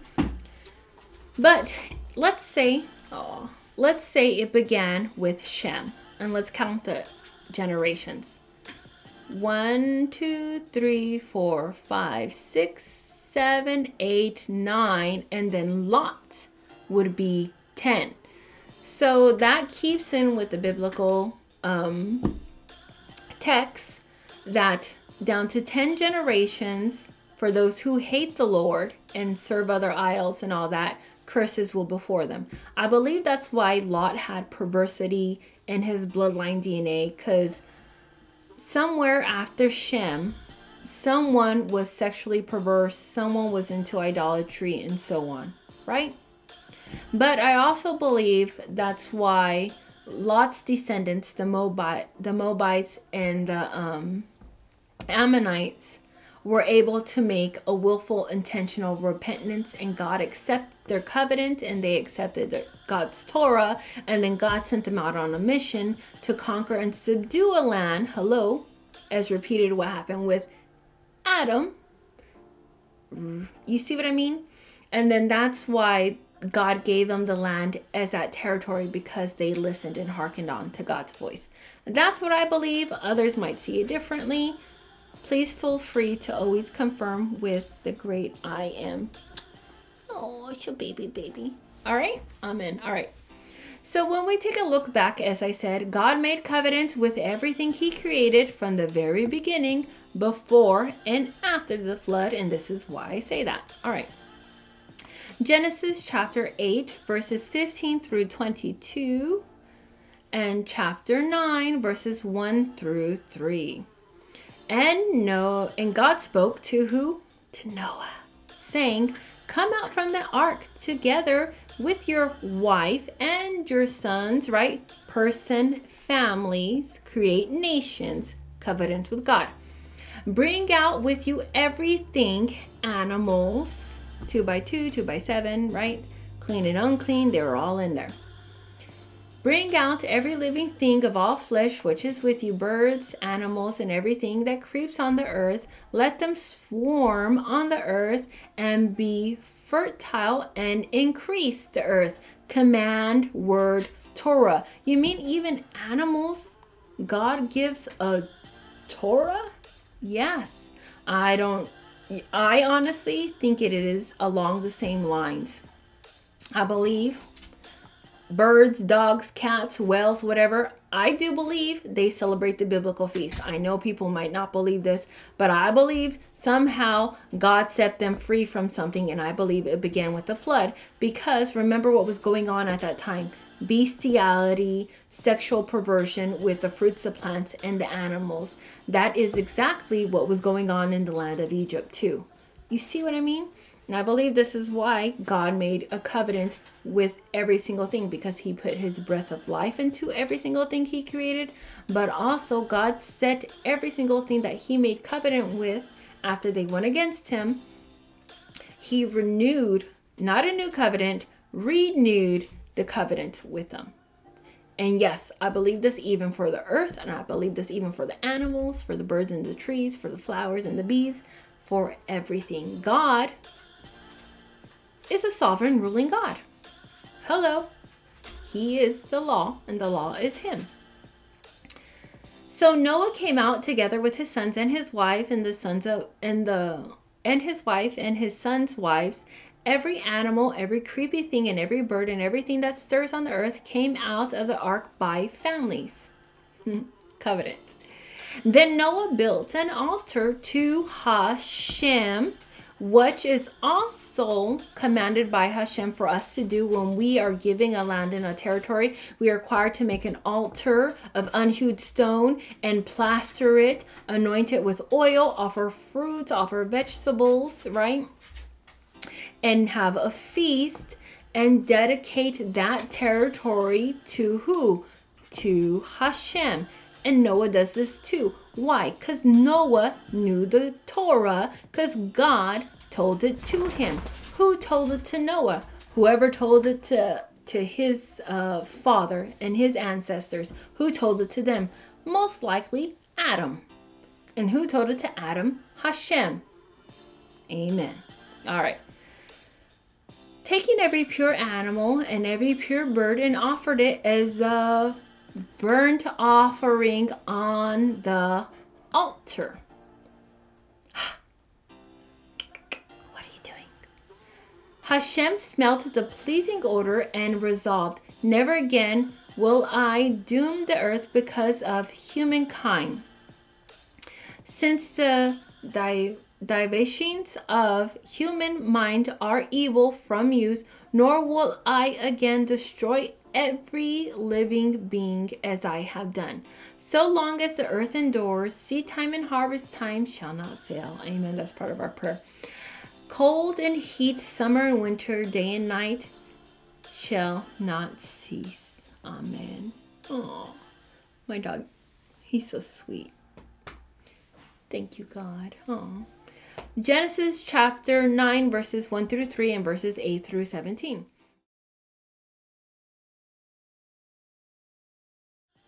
So God blessed Noah and his sons and said to them, be fruitful and increase and fill the earth.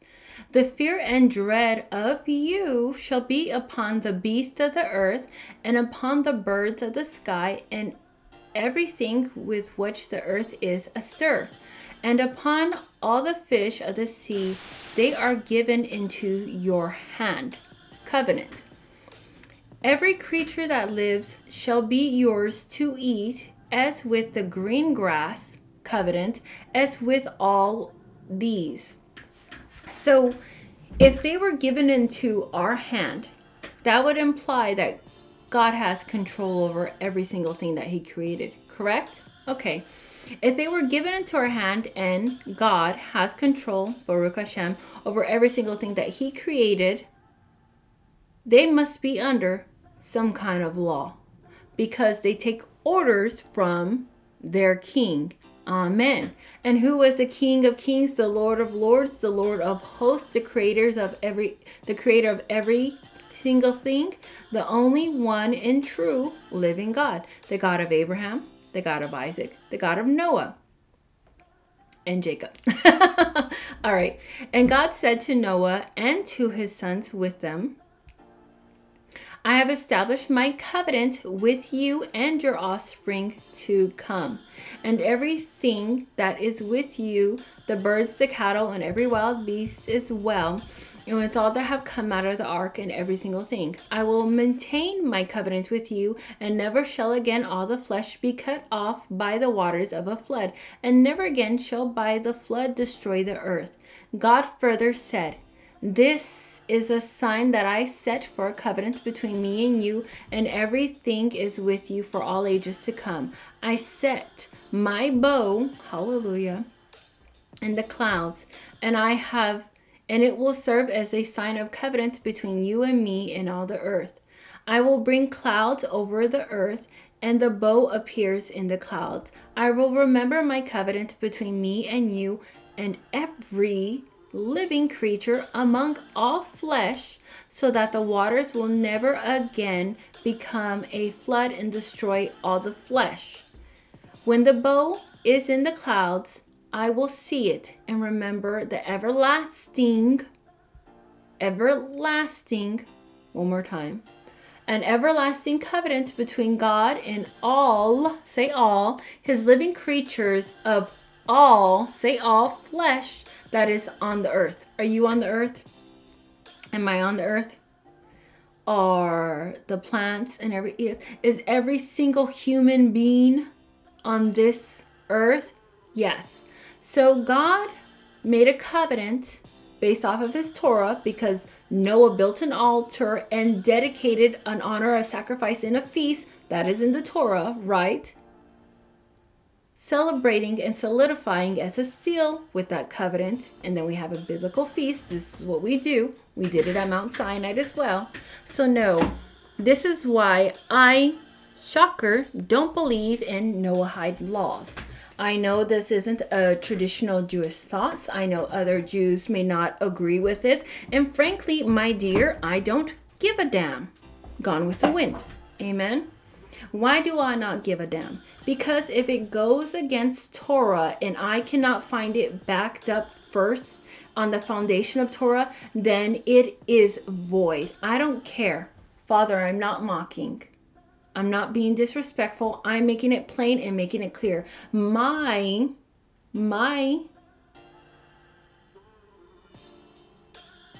solidarity ends where you want my compromising to begin. My solidarity ends where you want my ignorance to begin. My solidarity ends where you want my going against God's holy word and what I read and study in God's holy Torah to begin. And to interrupt myself, the sages do say anyone who turns away from idolatry and accepts Hashem as the Lord their God is considered a Jew in the spiritual realm. Just so we're clear, Jew meaning God's people, meaning he is in covenant with them.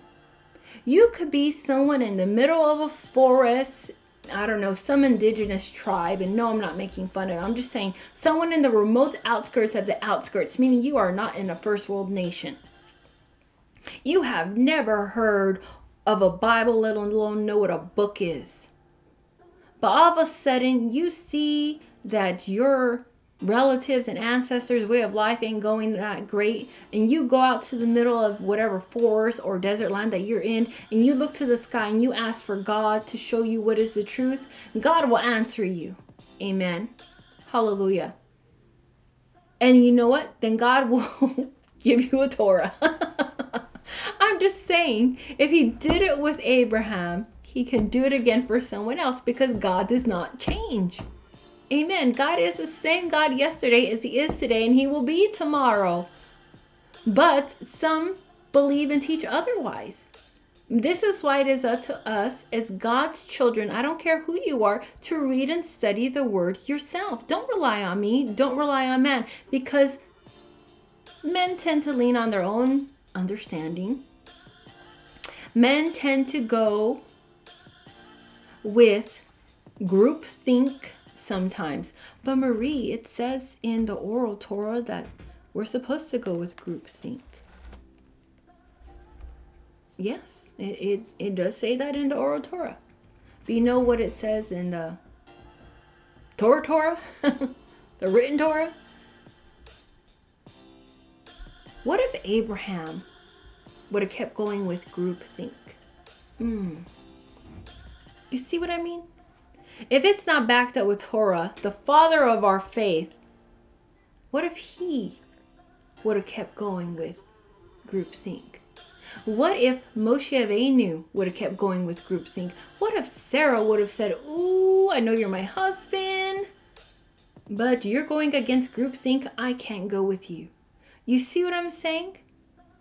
So, I'm not saying be rebellious. I'm not saying to be antagonistic or to be argumentative. I'm not saying that. What I am saying, if it's not backed up by Torah, hallelujah, if it's not found in the word of Hashem, I don't care whose commentary, I don't care how anointed and appointed but they are by God. If it is not backed up by the word of God, I don't care what title or what mantle or what gifts or anointing they have. I don't care. This is me. You do you with Hashem. This is me. If I can't find it backed up in Hashem's Torah, then it is not the truth. I don't care if it's groupthink. I don't care if 5,000 sages say Noahide laws are good to go. Show me in the Torah. You see what I mean? Noah himself was doing animal sacrifice, was building altars. He had a tabernacle which replicated the first tabernacle, which we had as our first tabernacle, which was Mount Sinai when we first accepted the covenant. Well, not the first time. Second or fourth or eighth millionth time we accepted the covenant of Hashem after we were set free from the nation of Egypt. Come on now.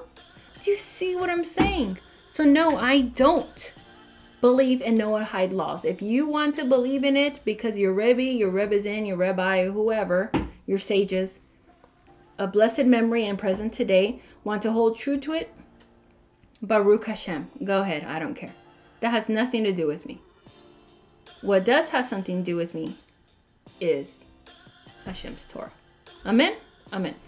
I believe God is the same God of yesterday and today and tomorrow. I know this is not a popular Jewish thought, but it is what it is. I believe anyone who claims the Noahide laws are for some and God's Torah is not for all is, as he originally intended, is bearing false witness to themselves and quite possibly taking God's name in vain. Yes, I said it. Yes, I said it.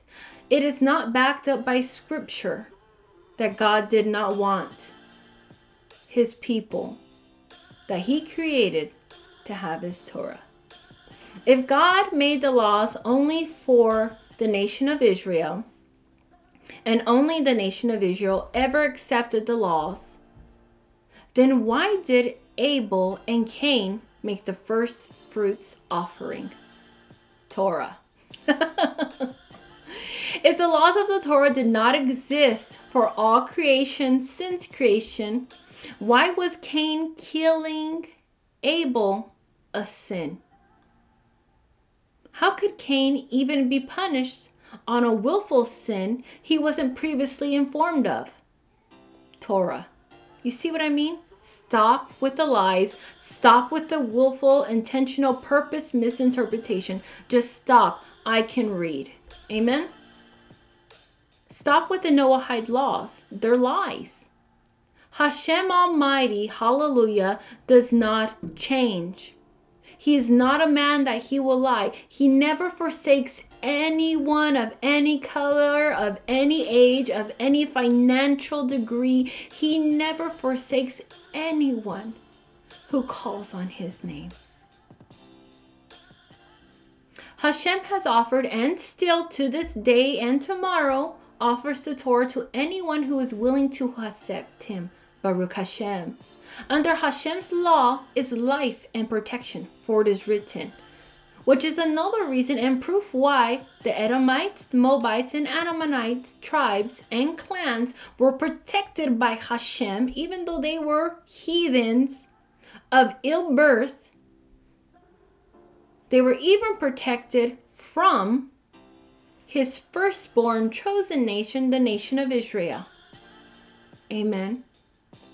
God sets up covenants, and God removes hedges of protections. It is God. So stop with the lies. We can read. Hashem is God and Lord of all. Especially for those, obviously, who accept him as their God and his Torah. So stop making God and the Torah is something unavailable or to seem unattainable. Just stop. It is attainable, as it is written in Devarim chapter 30, verses 11 through 15. Surely this instruction which I enjoin upon you this day is not too baffling for you, nor is it beyond your reach.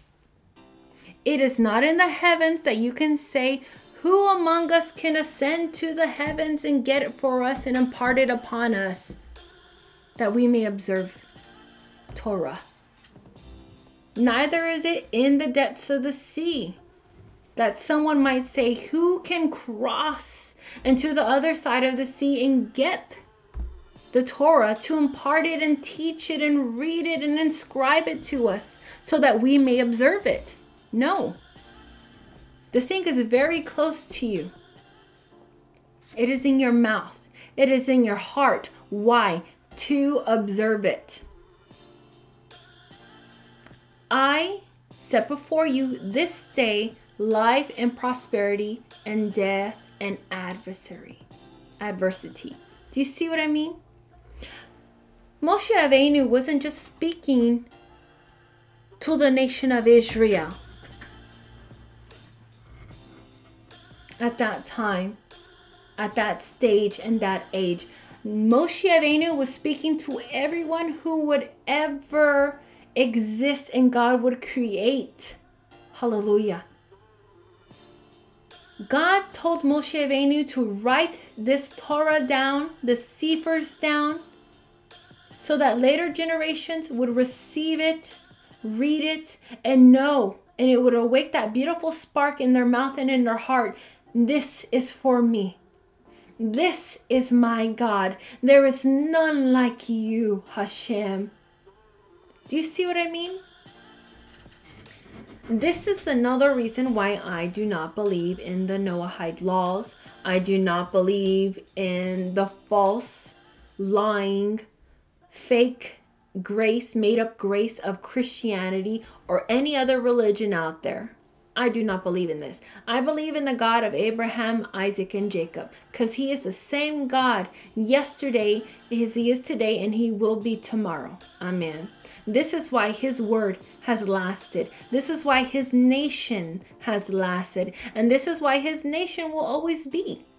Because our God will always be. And anyone who tries to take Hashem, keep Hashem away from them, keep the Torah away from them, I am not in agreement with. My solidarity ends where you want my compromising, my avoidance, my blindness, my muteness, my deafness to begin. Amen? Amen. I encourage others to read the rest of the chapter of Deuteronomy 30. In fact, read the entire chapter on your own, in your own time, in your secret place, during your prayer time. Do it today, do it tomorrow, do it right now. Hallelujah. There's no doubt in my mind when you read, you shall see what I have seen. God has made an offer to you of his Torah. He made it for all, but not all accept.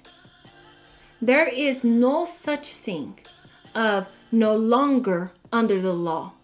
There is no such thing as Noahide only laws. That is fake, bogus, false. Amen? There is only one true thing. The God of Abraham, the God of Isaac, the God of Jacob, and his Torah, which is his word. Amen. Hashem offers a covenant of Torah to a person, place, or thing, we see a pattern, a wonderful pattern of Hashem, because he's the same God. He offers life, provision, protection, hallelujah, just to name a few. But also, after this, after he offers the Torah and the Torah is accepted by a person, place, thing, or nation, those are sent on a task. We see it time and time again. God presented the Torah to Adam and Eve, and then they are given a task and an assignment. Be fruitful, multiply, and subdue the earth. Baruch Hashem, right? Same thing with Abraham. Amen. A blessed memory. He accepted the Torah. He is sent out on a mission. Amen. Same thing with Moshe Rabbeinu.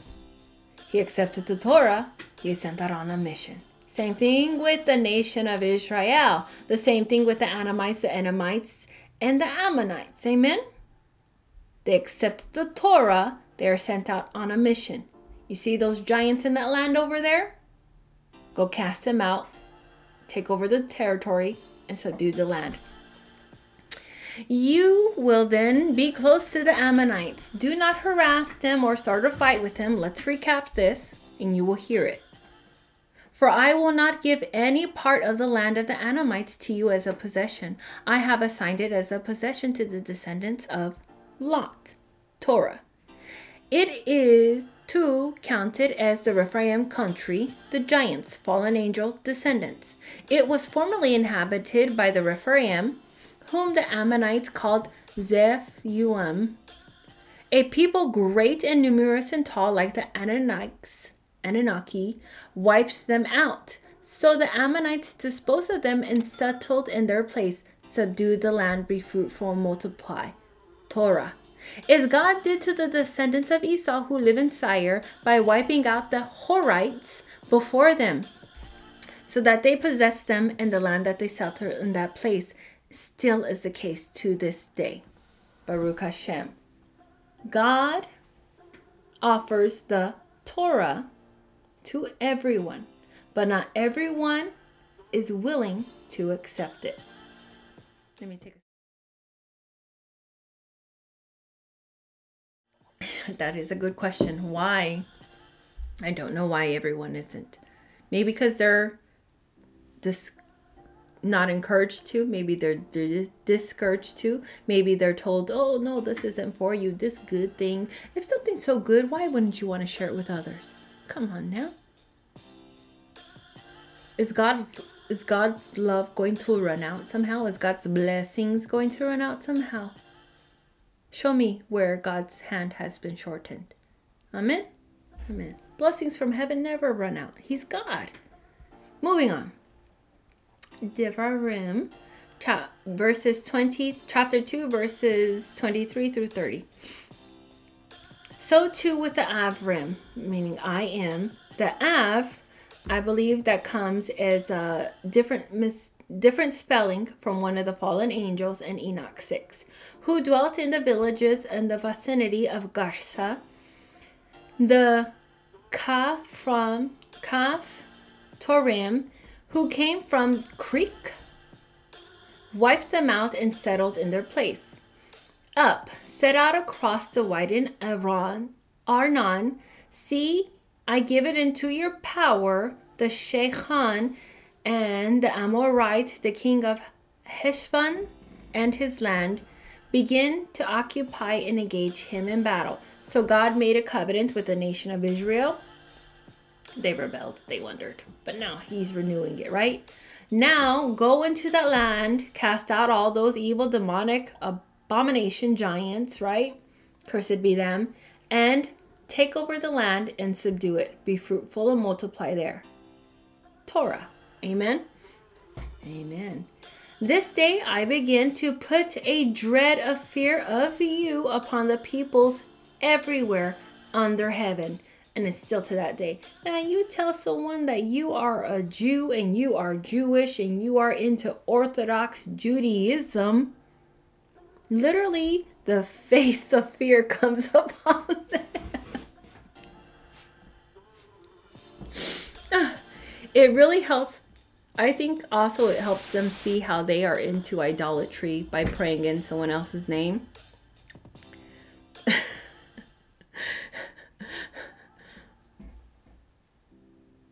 This day I began to put dread and fear upon the peoples everywhere and upon heaven, so that they shall tremble and quake, because you, wherever you hear, they hear you mentioned. That's true. I could tell so many stories about that.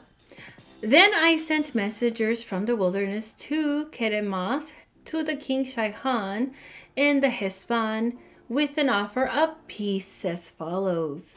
Let us pass through your country, and I will keep strictly to the highway, turning off neither right nor left.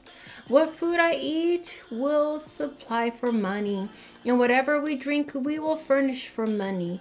Just let me pass through with my feet, not on horse as a conqueror, but not on a donkey as in peace, right? We were coming on our feet because we have come to tread and pass on. Amen. As the descendants of Esau who dwell in Seir did for me, and the Moabites who dwell in Ar, that I may cross the Jordan into the land that our God Hashem,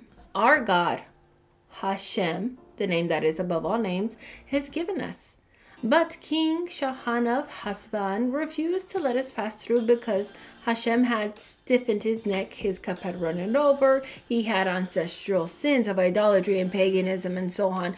Remember, these are little big giants. They worship their fallen angel baby daddies, right? Sexual perversity. So God hardened their hearts in order to deliver them into the hand. And now is the case. Hashem, glorious and mighty one, explains that Moshe Rabbeinu prophetically spoke this word of what will befall while traveling through Heshbon area. The Avrin, aka Philistines, and the Torin drove them out, right? Because the land had not been rid of the Shehan king Heshbon Amorites, they had to do battle with the nation of Israel. So when evil perversities exist on a soil, right, the land becomes contaminated, right? The itis. This is why the nation of Israel was charged in going to that land and having to subdue it. This is why we'll read in later chapters and books of the Tanakh that certain Philistines were still existing. Certain tribes of the Canaanites were still existing. And God had charged later kings to cast them out by the root. When it is not cast out by the root, more branches of abominable ancestry continue to grow and prosper, right? And instead of the land and territories being occupied and conquered by those who serve the great I Am and living peacefully and living in abundance and wealth and prosperity of every single provision that only the good great I Am can and will ever provide, it is under abomination. That's why it is important to remember God is the same God yesterday as he is today. And when God sends out the nation of Israel to cast out of that land, he is sending them to cast out witchcraft, sorcery, and evilness that was put into that land by the demonic fallen angels who willfully chose to leave their first habitation. Just as God used the Edomites, the Ammonites, and the Moabites, this is why those tribes were rewarded with land and his protection. Torah. Just as he did for those, because he is the same God yesterday as he is today, and he will be tomorrow. Amen. He did it with them. Now he's going to do it with the nation of Israel, another nation who has accepted the Torah. Once they complete the task, they will be given a reward, territory, covenant, Torah. Amen. Moving on to verses 31 through 37 of Devarim, Deuteronomy chapter 2. And Hashem said to me, meaning Moshe Rabbeinu, See, I began to place Shechan, the land, at your disposal. Begin the occupation, take possession of the land.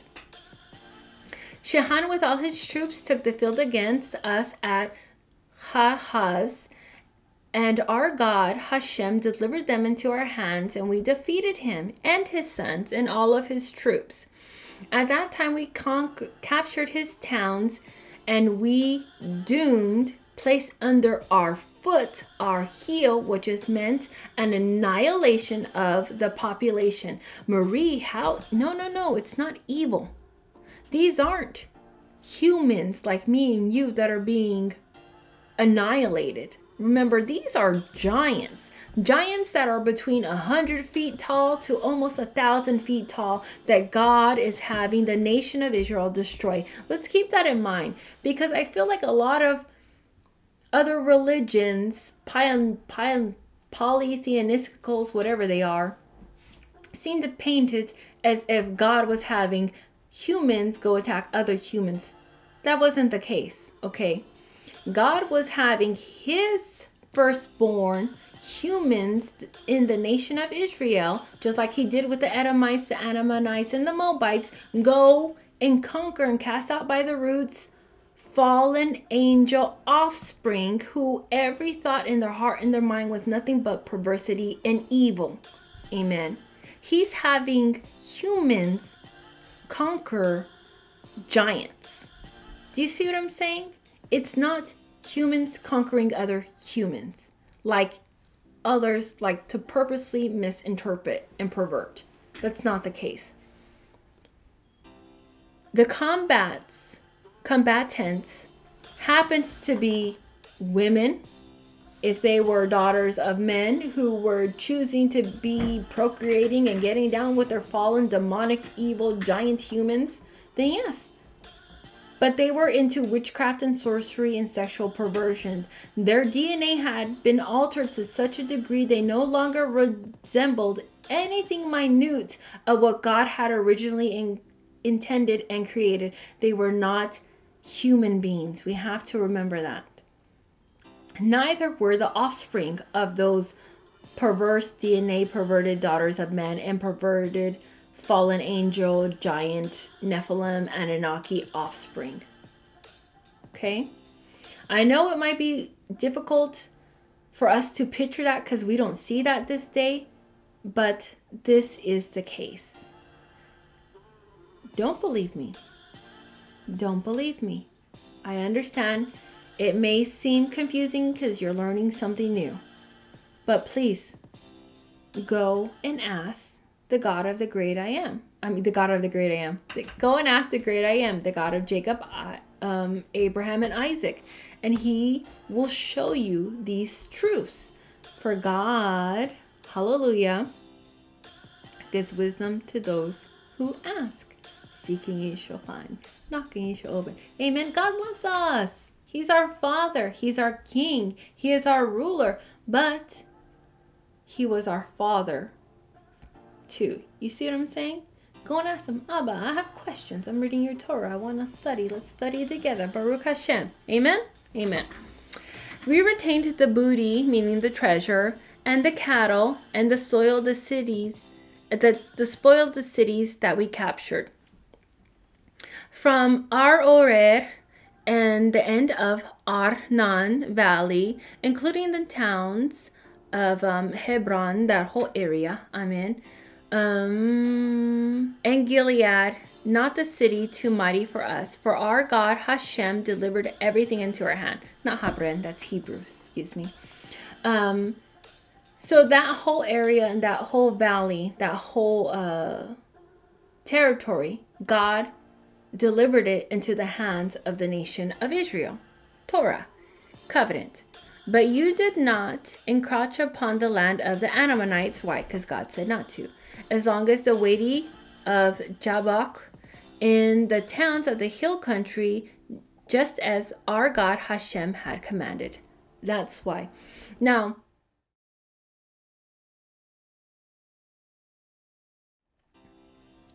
God doesn't want those who are in the covenant to attack others who are in the covenant. Amen. How do I say this? In my observation, there are certain individuals let's be honest, it's quite near cult-like, who believe they are under the covenant of Hashem, the great I am. And they are continually attacking those that are actually in the covenant. And I'm not talking about converts and all that stuff. I don't do all that. I can't stand that talk. I'm talking about those who are very arrogant. And it could be any label on it. It could be under the Christianity. It could be under the Hebrew roots movement. It could be under the Black Israelites that I've seen on the internet. You know, those are the worst cases that I've seen. They are constantly attacking those who are in the covenant. But it's not just them. Let me put it this way. If someone is not spiritually in the covenant, they will attack others who are spiritually in the covenant. Amen. It doesn't matter if they are observing the Torah to the letter, to the day, or they haven't even heard of the Torah.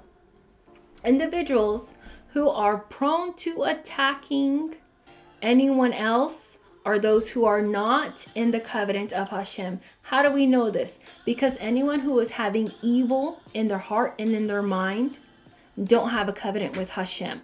They have some way, some line, somewhere altered, perverted DNA that is of the fallen Anunnaki, angels, the fallen angels, and all those. How do we know that? Because out of their heart and out of their mind is perversity and evil constantly 24/7. These are the people who are willfully and intentionally evil from a variety degrees. Some will support it, some will just pay for it, some will just like to witness it, some like to actually do the evil, destructive, abusive acts. And we could see that with a variety of fallen angels and Canaanite tribes and Anunnaki tribes and Nephilim tribes that existed throughout times in the Torah. We can see that. So that is a little spiritual teaching. So if someone is wondering, maybe they have an anger issue, maybe they have anger problems, maybe they have drunkard issues or drunkard problems or whoremongering or whorish tendencies. You see what I mean? If that is someone out there and you happen to come upon this video, believe Hashem led you to it, first of all. Because God leads others by his beautiful spirit to those who truly love him. And to help guide them out of their idolatry, their paganism, and their perversions. It doesn't matter what it is. It could be a variety of degrees. We're all at different levels, right? God is calling you during this season, whatever season you are watching it, the season in your personal life, because we're all in different seasons also, to come out of it. God wants everyone to reach salvation in him. And you're only going to get that through renouncing and turning away from sin. Amen? Amen. So I encourage others, please seek the word of God. If you seek God himself, you will find him. He will open up doors for you. He will open up worlds for you. He will open up a new existence for you. Hallelujah. He will change your DNA and change your heritage and change your future to a prosperous one, to a long life and longevity in and through him. Amen. And us that are already in the covenant with Hashem, this is part of our duty while we are here, to lead others to Hashem. How do we know this? Did Abraham not invite Lot, even though Lot was a heathen? Abraham invited Lot. You see what I mean? Well, that's only one person. It has to be established out of the mouth of 2 or 3. Great, Moshe Rabbeinu. Did Moshe Rabbeinu invite a couple of people? He invited his father-in-law and he invited his brother-in-law to be in the covenant. There you go. He also didn't even go out on his first initial task until he brought his brother Aaron with him and his sister Miriam. Do you see what I mean? I am not in the agreement. I know it's a common Jewish thought. I get this. But I'm not in agreement with it if it's not backed up with Torah. I believe we are supposed to, not force. That's what that cult over there does. No, thank you. We're supposed to be a light of the world, and we're supposed to be leading others to Hashem and teaching them Torah. And it starts in a variety of ways. It could start with saying good morning. It could start with saying hi. It could start with a wave, brightening someone's day. It could start by saying, "Oh, you got a new suit. That's nice. You got a new dress. You look wonderful in that." You know, mostly women say that to other women. I say it all the time to other women. You see what I mean? It starts by being kind. It starts by not saying an evil word to someone who's speaking evil or falsely to you. You know, God will humble them. Trust in God. It starts with us trying to. Don't be putting it off on everyone else as if we don't have some cards to play in this game. God gave us free will. Will we do the will of our Father who is in heaven, or will we give ways to groupthink and the ways of the world? No thank you. No thank you. Not on this matter. Nope. Nope, absolutely not. As many people who are willing, lovingly to hear about Hashem, 100%. I'm going to talk with them about Hashem and His Word. I'm going to do my best to meet them at their level and lead them to Hashem. Why? Because there are so many out there. Well, one, because I love Hashem. First and foremost. But two, I believe Hashem sent so many out there to come and get me. And He did it through a variety of ways in a variety of years. I'm only now realizing. And I regret not listening earlier. 100% Teshuvah, right? This is part of that Teshuvah. Come on. But what if they had never been there to introduce me to Judaism and help me research and help me learn and help me find my ancestral line and help me learn of the Torah and help lead me to Hashem and turn away from the ways of the world, idolatry and paganism and all that? What if? What if they had given into groupthink and been like, you don't want this. Go over there and do the Noahide thing. This isn't for you. Go. You see what I mean?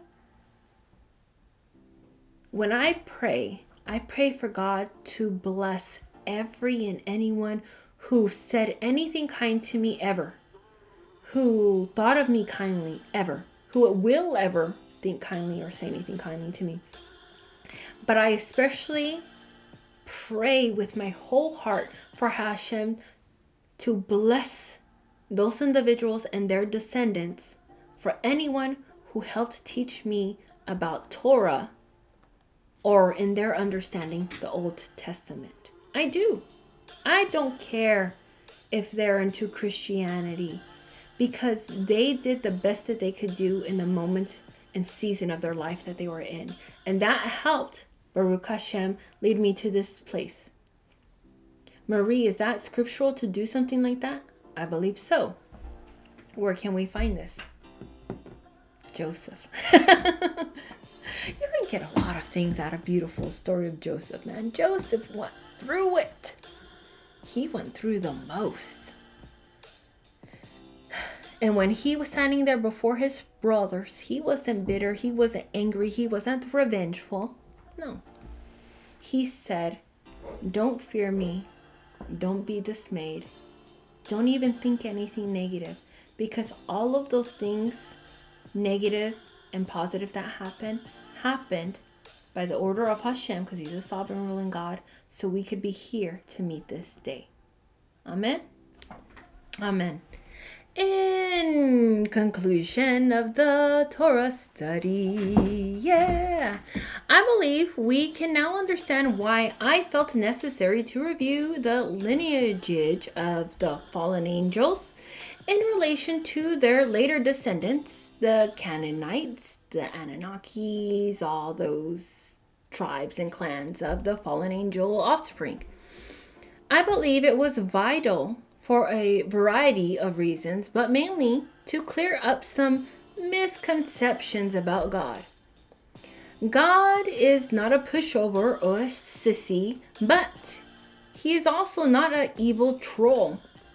And therefore, when we read in future texts about men and women and children being cast out by the root, being thrown against the stone, we have to keep in mind these weren't everyday men and women like you and me. No. Those were the evil demonic giants that were the fallen angel babies or offspring. Those fallen angel babies were nothing but concentrated, pure, unadulterated perversity and evil. It was a debauchery that their ongoings went. And the debauchery that's going on today is nothing at the level of evil and hatred that those things had for humanity in biblical times. So if you think things are going on in certain areas with certain mindsets and certain blood signs that are evil today, it's nothing compared to what was going on in biblical times. So yes, when God sends the nation of the Moabites or the Edomites or the Ammonites, and now the nation of Israel and so on, to cast out these evils by the roots, thus says the Lord of hosts, I believe it's a good thing. Keep this word in mind. God is going to have nations today, even right now, Ukraine, he is having a nation cast evil out by the root. Europe, Great Britain, he is having evil cast out by the root. America, north and south, everything in between. Thus says the Lord, God of hosts, he will have evil cast out by the root. And all those that are doing idolatries and paganism and the golden calf and sexual perversions, they will perish in the desert, because that is what happens. In order for a land to prosper and heal, based off the word of Hashem, evil will be cast out by the root at every single level. And if anyone has ever been a gardener, and no, I'm not the greatest, when you pull something out by the root, right, it goes down to the smallest end. Fallen angels and giants had plenty of time to repent. Yes, I do believe fallen angels and giants had plenty of time to repent, because it is not the order or want of our God for anything or the wicked to perish. I don't believe that. And if you believe that God is the same God yesterday as he is today and he will be tomorrow, then you have to believe in some way, shape, or form that when anything transgresses, God gives those things an opportunity to make teshuvah, repent, and come back onto him. Baruch Hashem. Of every creation, including the angels or the giants. I believe it. Why? Because the fallen angels didn't start out as fallen angels, just like Lot didn't start out as a nasty, no good pervert. You see? Just putting it out there. Everyone has a choice and everything has a choice. This is what I believe. Always confirm with Hashem. They have a choice to accept Torah, to turn from evil and do good, even choose this day who you will serve. In any case, some will choose life in Torah with Hashem, and sadly, some will choose the sword. Amen and amen. Baruch Hashem. And that concludes the biblical portion of this Torah and Bible study.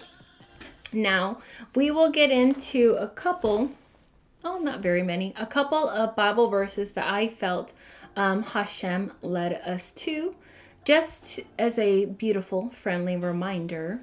The Haftorah for this section of Torah portion is Isaiah chapter 1 verses 1 through 27, and we did that in the last Bible study. The link is hyperlinked in this blog, so the words are hyperlinked in this blog for those who would like to go and read it and search it out on their own. We already did the reading for that. Amen and amen. So let's get to the Tanakh Bible verses that Hashem pointed out to me. Here we go. So what I normally do after I study the Torah portions and study the Tanakh, I open up my Bluestone Torah, I go over the Bible verses again, and I go over the commentary, and whatever I feel the great I am point out to me, this is where I make my notes, and we discuss the spiritual part of the leading of the Bible study in this last portion. Amen. All right. So the first Tanakh and Bible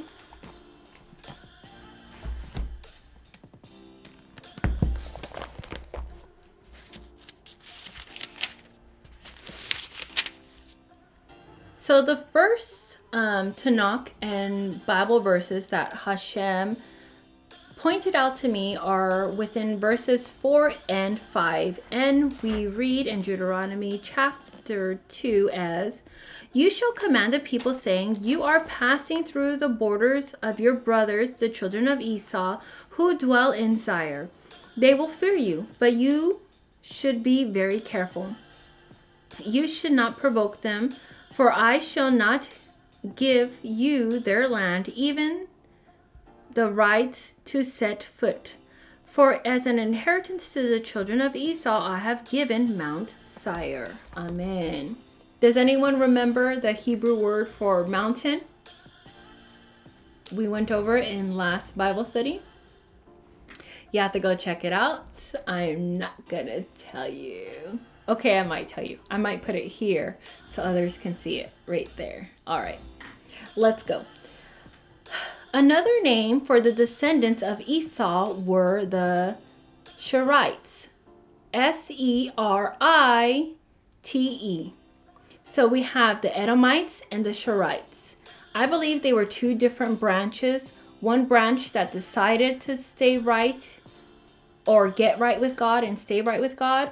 And then one branch who decided to do evil. I believe the branch that decided to do evil was the branch that Hashem was talking about in the Bible verse of Malachi that we went over, where it said, "But Esau I hated, and he made his dry land a desolate place for the jackals," and so on.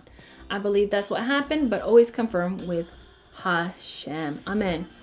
The next Bible or Tanakh Bible verses that I feel Hashem pointed out to us were verses 9 through 13. Hashem said to me, "You shall not distress Moab. You shall not provoke with war with them, for I shall not give you an inheritance of their land, for to the children of Lot I have given Ar as an inheritance. The Enim dwelt there, previously a great populous people, tall as giants. They too were considered Rephaim, like the giants, and the Moabites called them Enim. And the Seir-Horites dwelt previously, and the children of Esau drove them away and destroyed them from before themselves and dwelt in their place, as Israel did in the land of its inheritance." Prosthetic. So this is Hashem confirming, this is what I do. I make covenant. They accept my Torah. Great. I got a mission for you. just as the nation of Israel did of the land of its inheritance. So the land of its inheritance, the nation of Israel, is the land in the Canaan region where Hashem first said it to who? Abraham, amen, the father of our faith, which Hashem gave them. Now rise up and get yourself across the Zered Brook. So we cross the Zered Brook. Amen and amen. Another reason, I believe, this is my notes, that God taught us, I believe God took pity on Lot's descendants because Lot had not revealed the truth about Abraham and Sarah. Remember when Abraham and Sarah went into that land and he was in the land of Egypt during Genesis 12 verses 10 through 20, and he said, this is my sister. He told half the truth because it was really his sister wife, right? But Lot refused to disclose this information, which he very well could have. If he didn't love Abraham and Sarah, which I do believe he did, I do believe there was some good in him somewhere, right? Even though he was a perverted heathen in some places. I believe this is why Hashem rewarded the Lot's descendants, or at least that is another way, another area where the sages believe that. So I'm in agreement with it. Amen. Verse 12, fun fact, Mount Seir was never included in the land allotted to the nation of Israel. Aww. All right. Verse 25. This day I shall begin to place a dread of fear of you on the peoples under entire heaven. The entire heaven, meaning the entire world. I believe this is a prophetic Bible verse. Amen. When they hear of your reputation, right, they will tremble and be anxious before you. Ain't that the truth? I can testify in the name of the Lord, amen, that the moment I tell individuals, and I don't just go and say, hey, I'm Orthodox Judaism now, woo woo. I don't go and say that. But if someone asks me, I'm not going to deny my relationship with Hashem, just like I wouldn't expect anyone to deny their pagan idolatry relationship. And they don't, right? And a lot of people don't deny their sexual perversions. They prostate that disgusting, abominable lifestyle before us, right? We see it all the time. So, in the same respect, if someone says, this came up the other day, they're like, we haven't seen you in a while. Where have you been? Blah, blah, blah, blah. And I was like, oh, it's the high holidays. So I've been very busy. You know, I've been studying, I've been praying. We have a lot of prayers, a lot of stuff. And I love doing it. Everyone has different levels of observance and faith. I teach and study Hashem's word. So I believe there is a baseline of where someone who is in Hashem's covenant, a Jew, a Edomite, a Moabite, an Ammonite might be. And obviously being an Orthodox Jew, I'm supposed to be here. Okay. Well, an Orthodox Jew who studies God's word, gotta up it a little. This is just my belief. You might not agree with it. An Orthodox Jew who studies God's word and then teaches it on a certain platform that Hashem has given them, whether it's small or great, up it to here.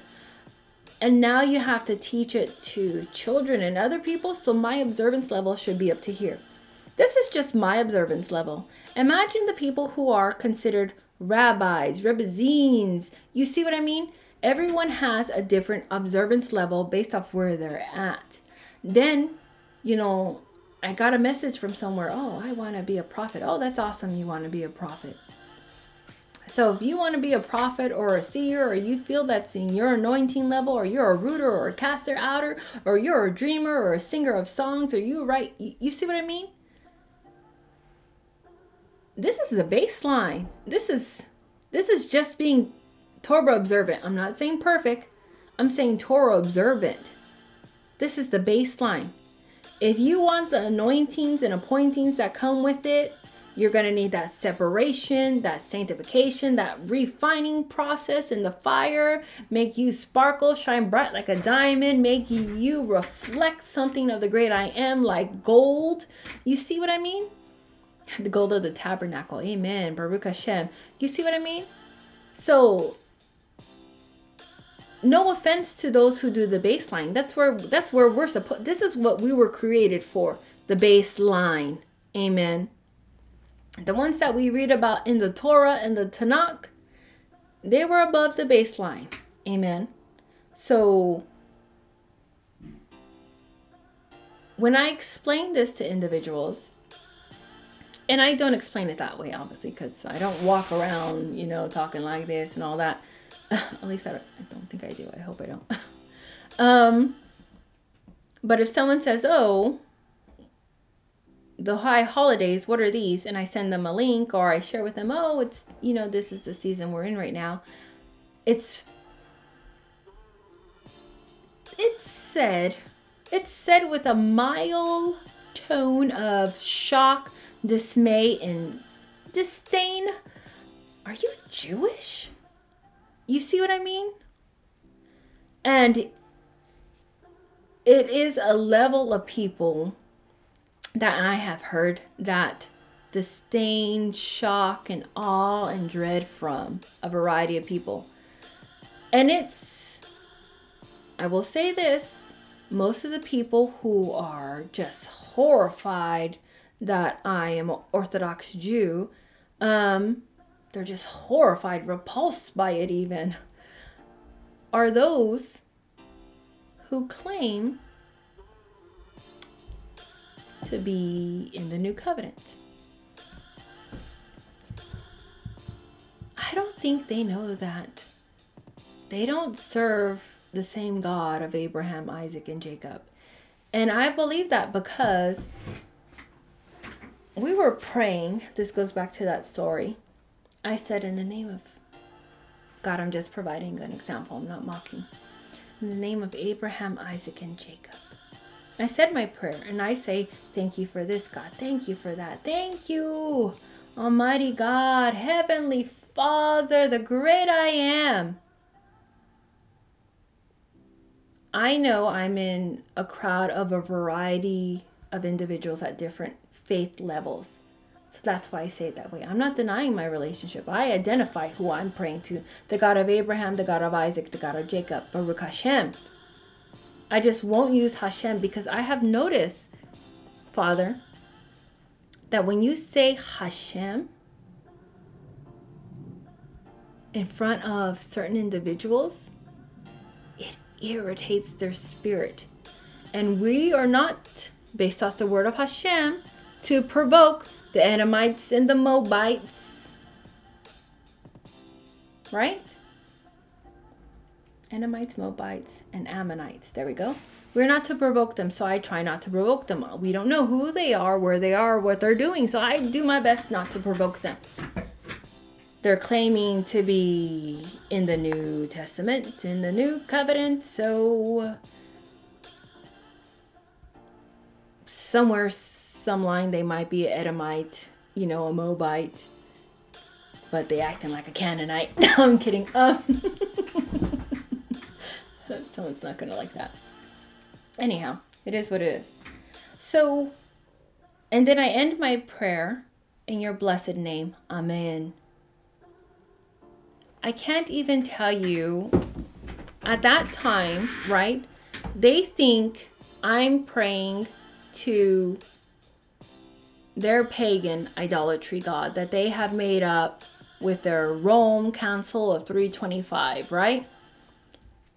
So when they find out later that I am Jewish, the fact that they point out that they believe someone else's God, in my mind, reveals to them their paganism and their idolatry and their spirit. And that's why They get angry, they get bitter, they get jealous, they get hateful, they get scornful, they say evil, disgusting things. Are you Jewish? You see what I mean? Unfortunately, just by my mere existence in their presence or their area, or their existing in my area, God put me here. Amen. We're in the same place. God put me here. Amen. It reveals to them their idolatry. So now, and this is why I sympathize with them. This is why I sympathize with those in Christianity. Imagine your whole life you are taught a certain way, and then you meet one person who, by your observation, doesn't have a big title. They run around with a standard, tooting a horn, or anything like that. They're just someone looking like the average Joe, just walking in. Hi, good morning. You know, bright eye and bushy tail. And then they say something. They live a certain way. They speak a certain way. They hold themselves to a certain standard. And above. Amen. And now they said something that just shakes your whole world. Imagine the irritation in the spirit that is now existing. You see what I mean? That's why I sympathize with them. Because these are individuals who have had bloodline, most likely bloodline, idolatry and paganism in them. That's in their DNA. That's what their DNA is at. So just hearing me, if I were to say Hashem, it would greatly irritate their spirit. Marie, have you tried this before and witnessed it? Yes, that's how I knew. I found out. It was a demonstration, to say the least. So I encourage others, you know, be careful. Be careful in helping others, because they just don't understand, and we're all at different levels. And we're all trying to get to Hashem, just some of us just don't know the way. And that's why I believe this is why Hashem put us here, to lead others to Him. Amen? Amen. So verse 25, the dread of people. Yes, I have seen it. God commanded under the heavens. So in verse 25, when God said under the heavens, the dread of people will exist.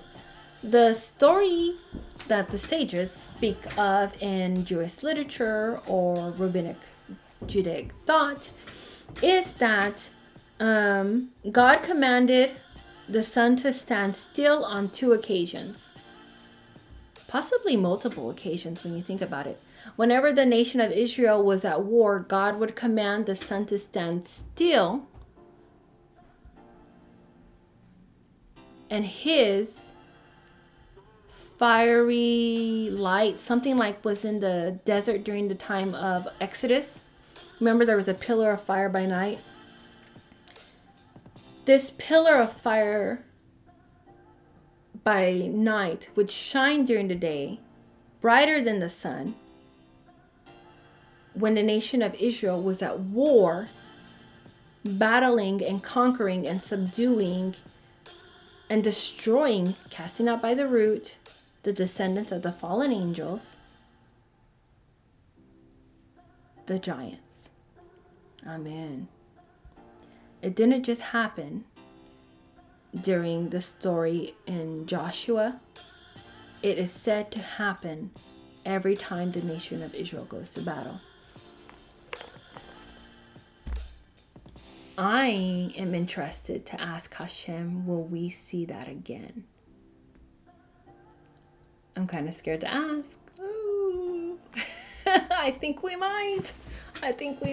Baruch Hashem. All right. And that concludes the Torah spiritual study. Amen. Baruch Hashem. I pray others got something out of this Bible study. I pray it blessed others. I pray that it was interesting and entertaining. Let's go ahead and end this out with a blessing and a prayer. Amen. The priestly blessing. And Hashem our God spoke to Moshe, saying, Speak to Aaron and his sons, saying, This is the way you shall bless the children of Israel. Say to them, The Lord bless you, the Lord keep you. The Lord make his face to shine upon you and be gracious to you. The Lord lift up his countenance upon you and give you peace. Shalom. So they shall put my name on the children of Israel, and I will bless them. And Hashem's glorious, mightiest name alone, forever and always. Amen and amen.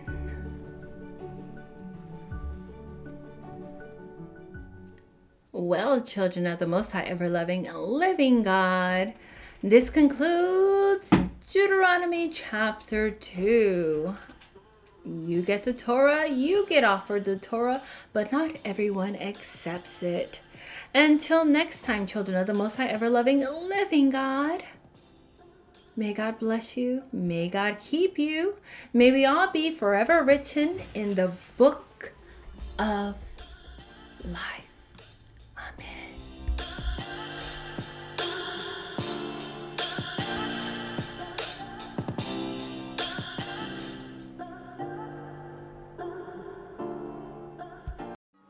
Because he hath anointed me to preach the gospel to the poor. He hath sent me You're